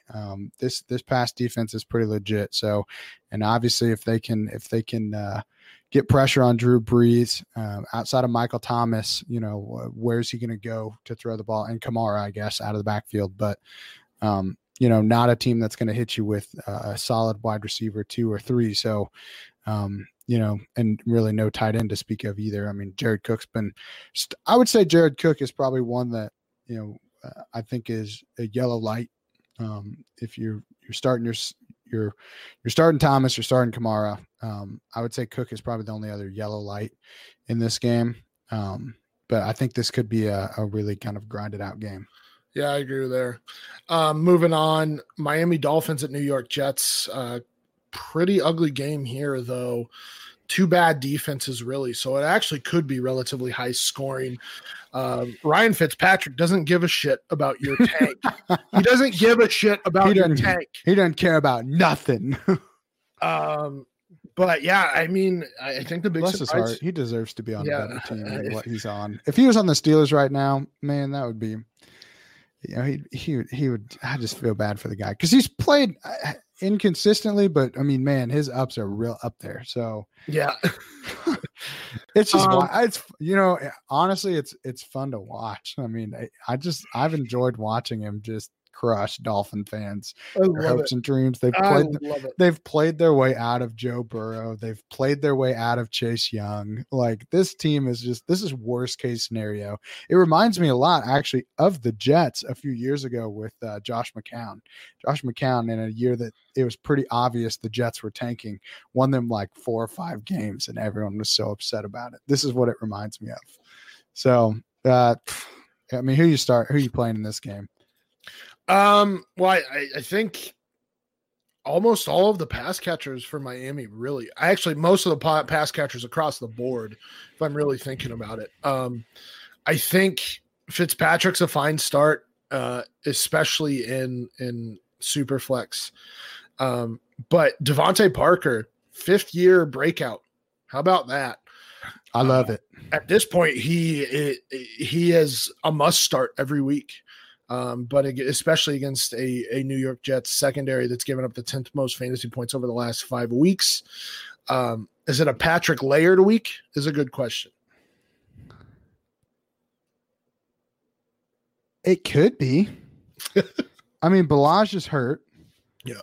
I don't even know who their 5th running back is. I mean, he's catching passes. So, especially in a PPR league, I mean, I think it's at least worth considering. It's unlikely that most teams need him to start. Hopefully you're not relying on him to actually. But I don't think it's the worst start on the planet. By the way, the Jets have given up the fewest fantasy points to running backs over the past 5 weeks. I'm not saying it's the best start. It's pretty bad. But I think that, again, passing floor is at least somewhat there in a PPR league. He didn't look good running the ball. Why are we even talking about that? I don't know. This is what about Mike? He's a joke. And that team, I can't wait until DeAndre Swift is on this Miami team just to see how miserable they can make him look too. They're probably going to trade him to some other team in 3 years, and it's just going to be sad for everybody. But whatever, it's fine. Le'Veon Bell, yes, you should play Le'Veon Bell. Yeah, Mike Gesicki. What do you think about him? Been coming on of late, been much more involved of late. Yeah, I think I'd feel okay with it. If you're hurting at tight end, I'd be okay with it. Let's put it that way. I'd be okay with it because they're slinging the ball all over the place. I mean, clearly Fitzpatrick doesn't give a crap about anything, so he's going to do what he do. So, on the other side of the ball, I think Sam Darnold's a good start. Robbie Anderson, been heavily involved. Or not heavily involved, but very much involved over the past 2 weeks, really the past 3 weeks, if we think about it. He's got a touchdown or 80 yards in every or over 80 yards in each of the last 3 games. Much more involved. Seems him and Darnold have rekindled their romance or relationship. So I think Robbie Anderson's kind of the go-to here. Jamison Crowder as well is a good start. Just a bad secondary overall for Miami. So yeah, I mean Darnold, maybe Ryan Griffin as well. Yeah, I mean I could dig that for touchdown upside. Yeah. So yeah, I mean, so most of the pass catchers on that side of the ball, Lev Bell. Robbie Bell's best game of the year came against Miami earlier this year. You know, so basically start everybody except for Demaryius Thomas because after he had a few good games, he just kind of died. What about Jamison Crowder? I like Jamison Crowder. I'm probably not starting him, I'll be honest. But all right. Well, I mean, he's the one that's getting the targets is the big thing here. Like he had only 4 targets against Oakland, but 9 last week. He only caught 2, 8 in week 11, 6 in week 10, 9 in week 9. Like he's getting targets. He just hasn't been doing anything with those targets the past 2 weeks. So yeah. I mean, it's a good. We'll see. They could go back to him. I mean, he had a good game against Miami earlier in the year. I would say if receptions. He's kind of like a flex option, I suppose. Yeah. He's more of a flex option than anything here. I would say Robbie Anderson's probably a better start this week than Jamison Crowder. On to our next matchup here. Trying to fly through a bunch of these real quick. Indianapolis Colts at Tampa Bay Bucks. Brissett is a good start this week. Zach Pascal is a good start this week. Jack Doyle is a good start this week. I am not trusting Mac. I'm not trusting Jonathan Williams. I'm not trusting any of the running backs. Tampa Bay is very good against the run, extremely poor against the pass. So Paris Campbell actually might be a sneaky flex start this week. If you're looking for that's risky. I mean, if you're looking for that crazy upside, maybe Paris Campbell. Is Chester Rogers playing? It doesn't look like he's going to. Okay. So, yeah, I mean, I think it's Doyle, Pascal, and Brissett. I think this is going to be a high-scoring game.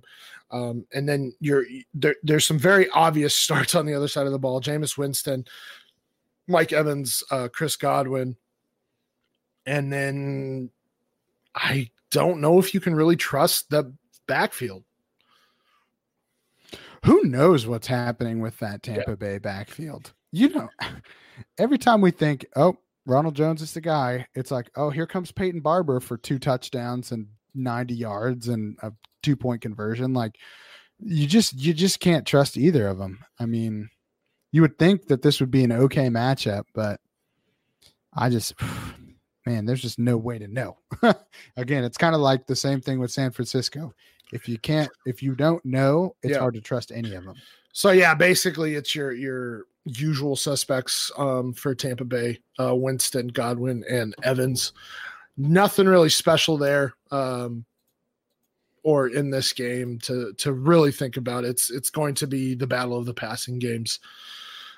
They might have the highest over under of the week, so it's going to be likely the highest scoring game of the week. Denver Broncos at Houston Texans. Drew Lock got his first win last week, 2 touchdowns, under 200 yards passing. But the Houston Texans secondary is rough, to say the least. So Drew Lock is a QB2 this week. I don't hate. I have to start him in a couple leagues as my QB2, and I don't love it, but he showed what I thought he showed in college, which is that dude has some serious arm talent. I mean, a much, much rawer version of Josh Allen. And I think that I would raw version. I would say a much more raw version of Patrick Mahomes. Josh Allen was rough coming out of college. Yeah, but I just don't. I'm talking just arm talent. I mean, just being able to take a football and throw it far and throw it semi-accurately. I mean, I think that in college, I saw a lot of Drew Lock. He looked almost afraid as soon as pressure came. And I didn't see that as much, at least in the first half last week. Now, in the second half, I think that defense got to him, and you could tell that, I still think Drew Lock needs some seasoning a little bit. But I don't expect a horrible game. I think a QB2 game could be is well within his range of outcomes this week, and I think that makes him startable in SuperFlex. Sutton is a must start at this point. Yes. He has made a gigantic step forward in his second season. Other than that, I mean, maybe Lindsey if you have to, but he just hasn't been involved as much in the passing game, which is kind of scary, though he has been extremely efficient with his touches in most weeks. He was not last week. Still the RB14, but over the last 3 weeks, he has not scored double-digit fantasy points. So temper your expectations, I suppose, with Phillip Lindsay, especially if you have to start him. I'm not touching Royce Freeman, not touching Noah Fant or Noah Fant. And there's not really any other pass catchers I really trust for Denver. On the other side of the ball, obviously Deshaun Watson and DeAndre Hopkins are must starts. You have anything on Will Fuller? I mean, Fuller is, again, he's another one of those guys that every time he touches the field, you could see greatness, and you could be severely disappointed. He could pull a hammy the minute he walks out.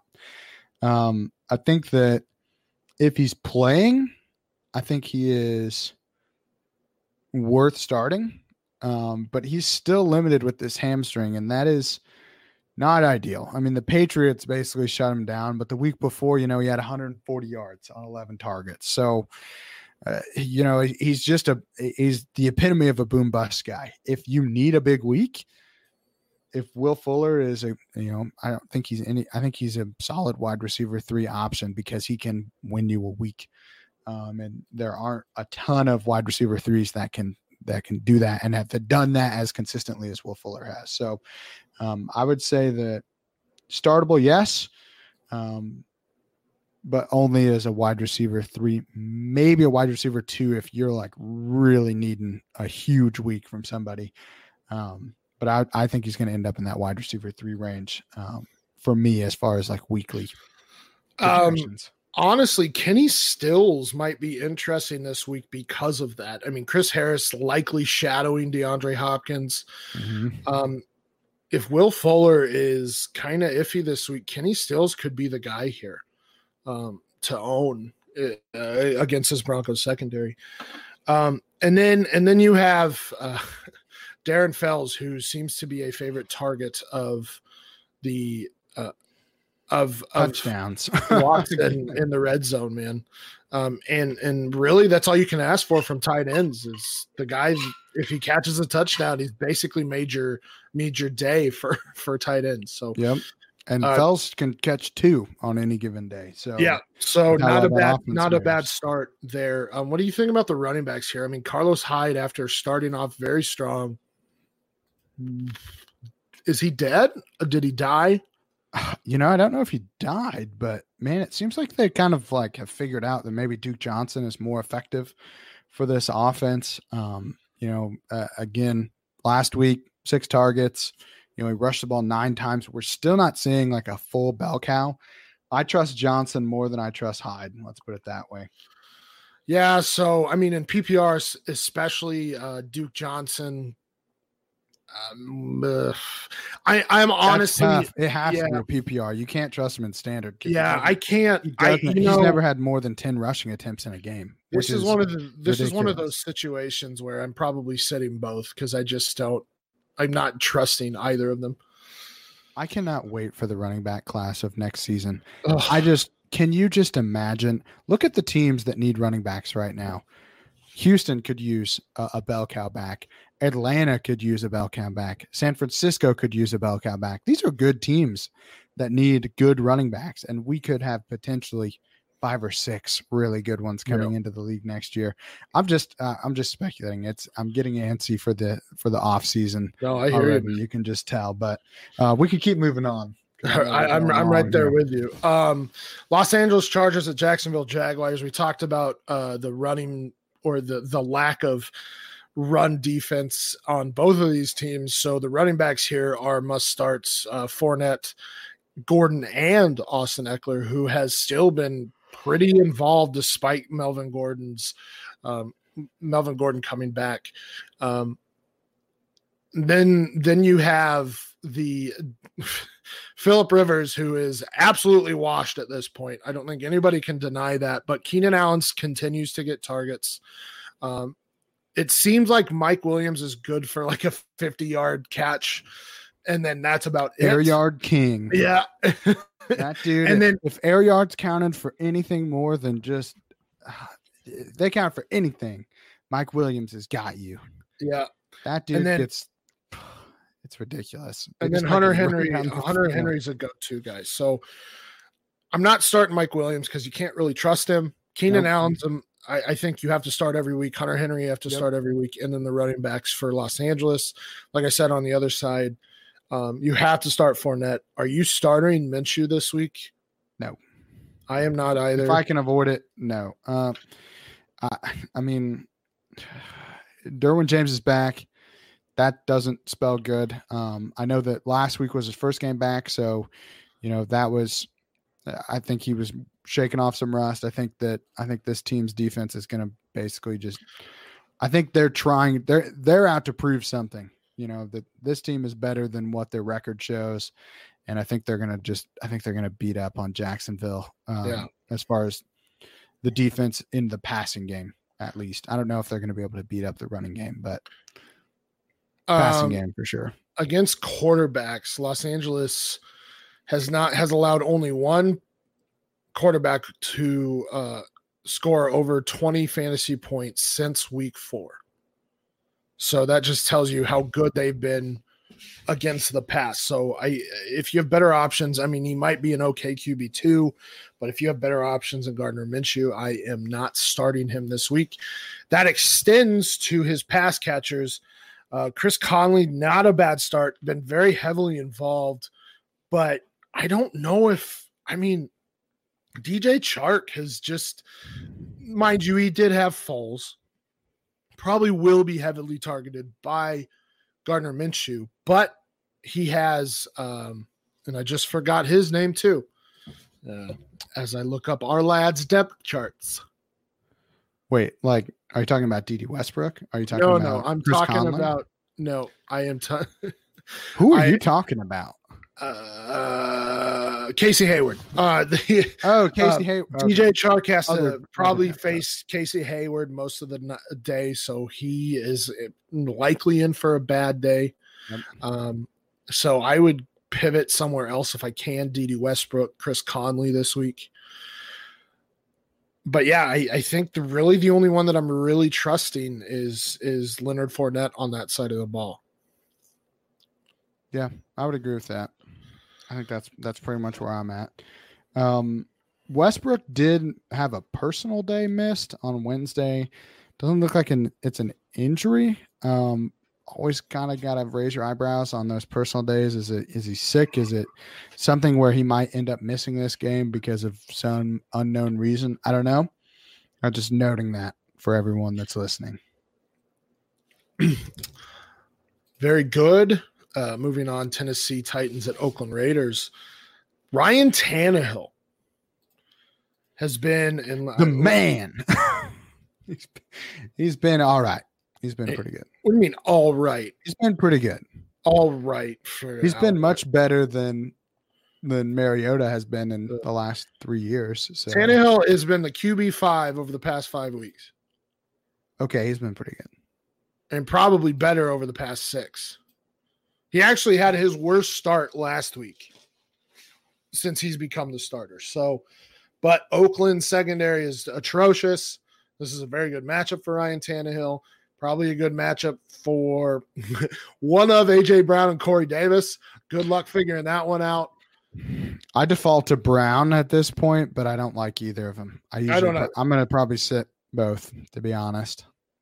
So Adam Humphries it is. Nope. But yeah, I would probably, if you had to choose, it would be A.J. Brown. But regardless, Tannehill's a must start. It's just best guess who's going to actually get the targets. Derrick Henry been an absolute monster this season. Despite not being really involved in the pass game, he is the RB4. He has 23 targets on the season.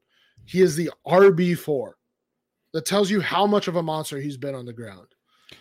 He is a freak. He would be so hard. He's just so hard to tackle. The dude's just like a freight train. So just an absolute must start every week. Yep.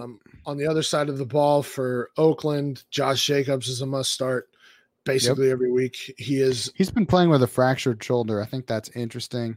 When you hear fractured shoulder, it's probably not as significant as what it sounds much worse than it probably is, but I think it's worth noting that he's been injured for the majority of this season, despite the fact that he's still playing very, very well. How do you feel about Derek Carr? That I don't feel great about it, but I could see where, QB2, low end QB2.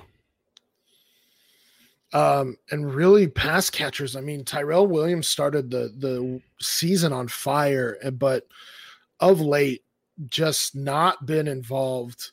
Darren Waller's really the only pass catcher I trust there. Hunter Renfrow, if you're in a pinch. But yeah, I mean, just not heavily involved Tyrell Williams, which is extremely disappointing. But so really it's Josh Jacobs and Darren Waller for me. I mean, would you be trusting either of Tyrell Williams or Hunter Renfrow? No. I would say it's basically just Waller, and that's really it outside of Jacobs. I mean, and that's really, Waller hasn't been playing exceptionally well recently either, but tight end, again, he was a tight end one with 7 points. So you don't need him to be amazing. He did have 100 yards last week. Okay. So, I mean, just on reputation alone this year, you got to start him. So, yeah. So, kind of a gross game in terms of fantasy assets in that one. Try and knock out these last 4. Kansas City Chiefs and New England Patriots. I think that is the best game of the week. It's going to be a good one. I think this is a big game for the Patriots. Yeah. If they lose this one, it's not going to look good. They haven't really won a big marquee game against a team that's really, really competing recently. So, I mean, I think they kind of have to avenge the loss to the Ravens earlier this year, where the Ravens just spanked them. So, I think they need to win. They're going to be fired up for this one. Yeah. So Patrick Mahomes must start. Travis Kelce must start. Tyreek Hill must start. Yep. Other than that, don't love it. Nope. I mean, McCoy, I guess. Damian Williams is probably going to be out again with that rib, I'm guessing. Most likely, yeah. So, yeah, I mean, LaShawn McCoy should get a majority of the touches back there, but New England's been very good on all sides of the ball or on all facets of the game on defensive side of the ball. So, yeah, I mean, basically, again, usual suspects there: Patrick Mahomes, Travis Kelce, Tyreek Hill. For New England, Edelman and Michelle. Yeah, I mean, I think I'm okay with Michelle this week. I'm not a Michelle guy, so this is, I think it's matchup only. Oh, yeah. I think I'm okay with, I would probably say that Edelman and Brady are really the only two that I feel pretty good about starting in the SuperFlex. Michelle, yeah, I think he's fine as an RB2. I actually don't mind White either. So Kansas City has given up the second most yards on the ground and the seventh most receptions this season. So they have been, and that's to running backs, I apologize. So they have been horrendous against all running backs. So White and Michelle, I think, are decent starts this week. Yeah, I'd agree with that. Yeah, and then I don't know if you can really trust N'Keal Harry. I don't think you can. Brady's just been funneling targets to Edelman. He's the only one that you can trust week to week. I mean, Mohamed Sanu's not a terrible start, but I mean, he's been pretty involved since he was traded, but he's not going to give you big games. I mean, I guess the last 2 weeks he's kind of been rough, but he had that 81-yard, 1 touchdown game. Okay, maybe not. Now that I'm looking at his stats, never mind. Edelman, Michelle, White. That's it. I was going to say, I'm pretty sure we haven't seen really much of anything since that first game where you had like a ridiculous amount of targets. And those other pass catchers, not really worth it. Pittsburgh Steelers at Arizona Cardinals. This is a pick'em game. You pick. This is kind of a rough game if I'm really looking at it. I mean, I think Snell is the best option for Pittsburgh. Yeah. We've already talked about James Conner's out. Is Juju Smith-Schuster playing today or on Sunday? It's not looking like it. He is. I would say it's pretty unlikely that he plays. He's been dealing with a knee issue. He's had a concussion. You know, this is one of those where it just doesn't look like he's going to be ready in time to play. So, I mean, James Washington, yes, if Juju's out, I think is a decent wide receiver 3/low-end wide receiver 2 option because it looks like, you know, he has at least the trust downfield from Hodges. I think James, Snell is playable, and then on the other side, I think Kyler is playable, but it's going to be a tough matchup. I think this could get an ugly game. Mm-hmm. I would say that running backs, you can't trust any of those. Same thing, you know, if you can't trust any of the 3 of them, man, I feel bad for David Johnson. He is just, I've never seen somebody's value just absolutely tank as quickly as David Johnson's has. But he looks bad. But they need him as a pass catcher, I think. But that's just yeah. I mean, I think that I don't trust Drake. I don't trust, I don't trust Edmonds. I don't trust DJ, which is sad. Yeah. I mean, actually, the more I think about it, the more I don't know if Kyler is probably, I guess Kyler on the ground could maybe get you solid numbers, but man, this is going to be an ugly game. I feel like this is going to be, I feel like every game the Steelers have played this year has been an ugly game. So I expect another one here. By the way, James Washington, wide receiver 16 over the past 5 weeks. So yeah, I think for pass catchers, especially with Juju out, I mean, Washington, I think Snell's a good play. Outside of that, you know, this could very, very well be, 30 points or less total for a week. I'm probably smashing the under. Seahawks at Los Angeles Rams. Chris Carson's a must start. Russell Wilson's a must start. Tyler Lockett at this point, apparently not a must start. Don't know what happened there. Tyler Lockett cost me at least 2 games last week, and I respect the heck out of these guys for playing. Again, if Lockett ever listens to this show, I still respect you as for what you do on the football field, but man, that one hurt me real bad. So I'm going to try not to be too salty about it, but I don't think you can trust him. You can't trust him. I mean, the last 3 weeks specifically have been real bad. It seems like DK Metcalf is kind of the guy now. I mean, with that in mind, actually, now that I say that, I almost think that this is a Lockett game. Metcalf's probably facing Jalen Ramsey most of the time this week. This probably is a Lockett game if I'm really thinking about it now. Yeah, I could see him bouncing back, and I still think him and Russell have a good connection, and I could see Russell kind of feeding him to get him back in the groove of things after 2 or 3 bad games here. 3 bad games for sure. So, I could see Russell feeding him a little bit. We could see another big target game. He's had a few of those. He's had actually an 18 target game. So, would not be surprised if we see him blow up again. As I'm looking at this, Larry Fitzgerald 11.6, Willie Snead 15.4, Anthony Miller 11.4. I don't know. Did Deontay? No, I guess that was Juju was playing that game. Tyler Boyd 12.8. Lockett did have a 51 yards and a touchdown earlier this season. Chris Godwin 41.2. Like, it seems they are most vulnerable from wide receiver or against wide receivers from the slot. And he was sick last week. I think he's been hurt. He had the flu last week. I think this could be a Lockett game. I agree with you. And then we'll go yellow light. Yeah, there you go. Are you starting Rashad Penny? Is a legitimate question. As a Chris Carson guy, I cannot in good faith start Rashad Penny, but I think he will put up enough numbers to justify starting him. Okay, so yellow light. Green light Carson, yellow light Penny. I think I'm sitting Metcalf this week because of the matchup. So I think he's going to struggle.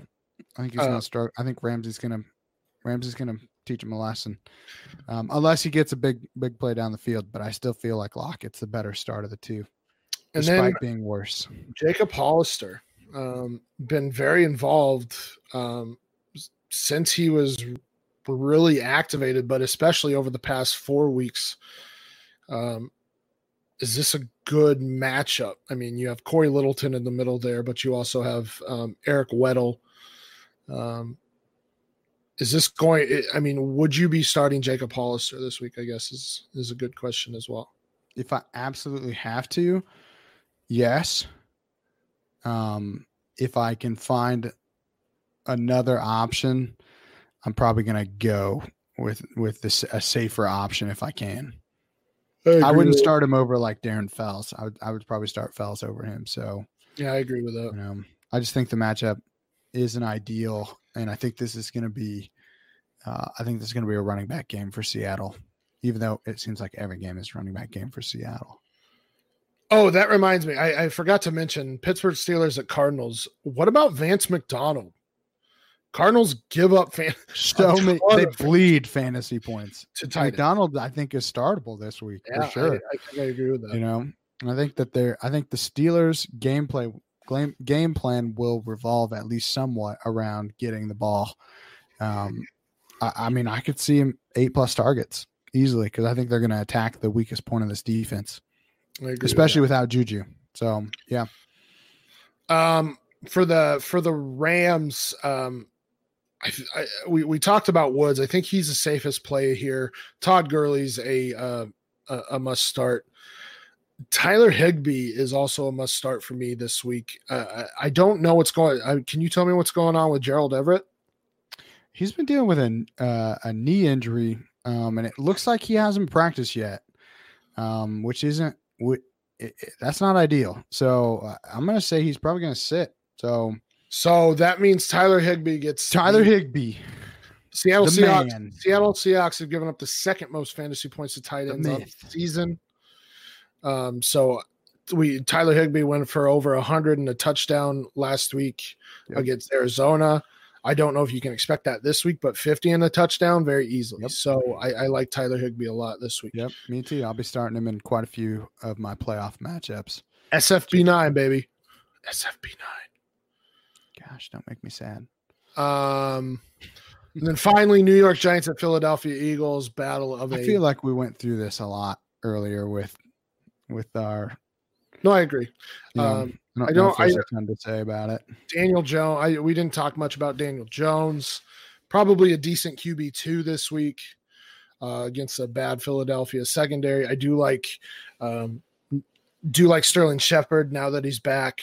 Evan Ingram, is he going to play at all for the rest of the season?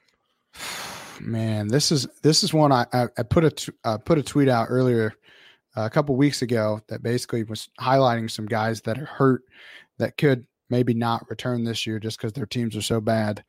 We see it every year where guys just get shut down, even if they're injuries that wouldn't normally shut a guy down for. When teams are bad, they shut these players down. And man, I think Golden Tate returns this week. He's been dealing with a concussion. Ingram has been practicing, so there's a chance that he plays, but man, they're going to be super cautious with him because he's part of their future. And again, foot injuries aren't to be trifled with. So I think it's looking like he could play, but he'd be hard to trust because who knows how much they're going to actually let him get out there. Yeah. I probably wouldn't be playing him either way, especially because you have those three other pass catchers, Saquon, Golden Tate, and Sterling Shepard. So yeah, it's definitely like Ethan said, he probably doesn't play. Even if he does, I'm not touching him. What do you think about Eli Manning playing this week? Because it's clear that Daniel Jones is going to be hurt. Is hurt, and he is not going to look like he's going to be practicing. He's not practicing this week. Doesn't look like he's playing either. I did say Daniel Jones. I'm an idiot. I apologize to all our listeners. It's okay. We forgive you. I mean, QB2. The weakness of the Eagles is their secondary. They've allowed the fifth most fantasy points to wide receivers on the season. Just last week, they allowed Devontae Parker 159 yards and 2 touchdowns. To quarterbacks, a little better, middle of the road. But, I mean, as a QB2, I don't hate it. Yeah, I don't think I hate it either. I worry about just yardage. I don't know how much yardage he's going to put because he doesn't test people down the field, which is a benefit to a bad cornerback secondary. You're not going to give up huge plays. I don't expect them to give up a ton of huge plays. I do think it is good for your, this offense. I think Saquon Barkley could have a ton of targets, a ton of catches in a PPR league. I think Golden Tate and Shepard could also see a ton of work, especially if Ingram doesn't play. So, he's going to be dumping it all over the place. And maybe Eli has, maybe he wants to play another year and this is kind of his audition and he wants to start slinging it around. I think that it could be a deceptively good QB2 week for him. So I'd say worth at least considering as a QB2 in a SuperFlex. Yeah, I agree with that. Here's I feel is a relevant question. I mean, I don't think you can sit Saquon, but the strength of the Philadelphia Eagles defense is against the run. And Saquon has definitely had a tough road, and I don't know if he's actually healthy. Yeah, that's the only question. I mean, again, when you got a bad team like this, you're going to see some players sitting that would normally not sit. I don't expect that to be the case with Barkley. It looks like he's, it looks like he should suit up. Kind of a disappointing year for Barkley just because I think the injury is bothering him a lot more than people were giving it credit for. High ankle sprains, even when you're a superstar, even when you return much quicker than I would expect, it's still going to affect you going into the season. Now, last week, again, bounce back game for him. 83 yards on the ground, 3 catches, but he had 7 targets for 32 yards. So I'm not worried about Barkley personally, unless they for sure shut him down. And looking at their next matchup, they get Miami next week. And if they decide to shut some of these guys down before Miami, there's going to be a lot of fantasy teams that are going to be upset. All right. And then we don't necessarily have to talk about the Eagles too much. I do like Alshon this week. I do like Wentz this week. Miles Sanders. Yeah, as Jordan Howard doesn't look like he's playing, so Miles Sanders. Yeah. They didn't put Howard on IR yet, have they? I don't believe so. So yeah, I would still say I don't expect him to play. So Miles Sanders. Obviously Zach Ertz, and then what do you think about Dallas Goedert? I like Goddard. Ertz did. I said earlier in this podcast that Ertz didn't play. He was hurt all week. It didn't look like he was going to play. He did end up playing. I think Goddard, again, tight end so bad, and they use both of them. There's not very many tight ends around the league that are getting the target share that he's getting. So, yeah, I think Goddard is startable. And I'm not trusting Aguilar. That dude's got hands of stone. And I think that's about the only one that I'm really sitting this week. Matt Collins is there, but I don't think you're ever really debating starting him. So with that, we are finally through. Sorry this took forever, but nobody's on bye. So we had an entire we went injuries, we did questions, we did everything. So yeah, hopefully this was helpful. Sorry we lost James in the middle there, but I appreciate him being on, as I'm sure you guys do too. Thank you, Ethan, for being with us, talking injuries, talking starts and sits. Follow the show at SuperFlex Show on Twitter. Follow me at FF Stompy. Follow Ethan at eTurnerFF_PT. Follow James Catullus at _James the Brain.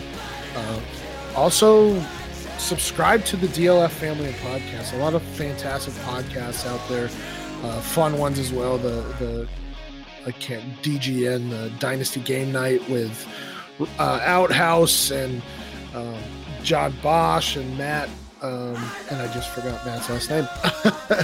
But go subscribe to that. Go subscribe to us on wherever you listen to your podcasts. Don't forget to rate and review. It helps us get out to the masses, helps us help more people out, help us help you. And I guess we can't sign off without saying, as always, stay sexy and super flexy. Good luck in week 14.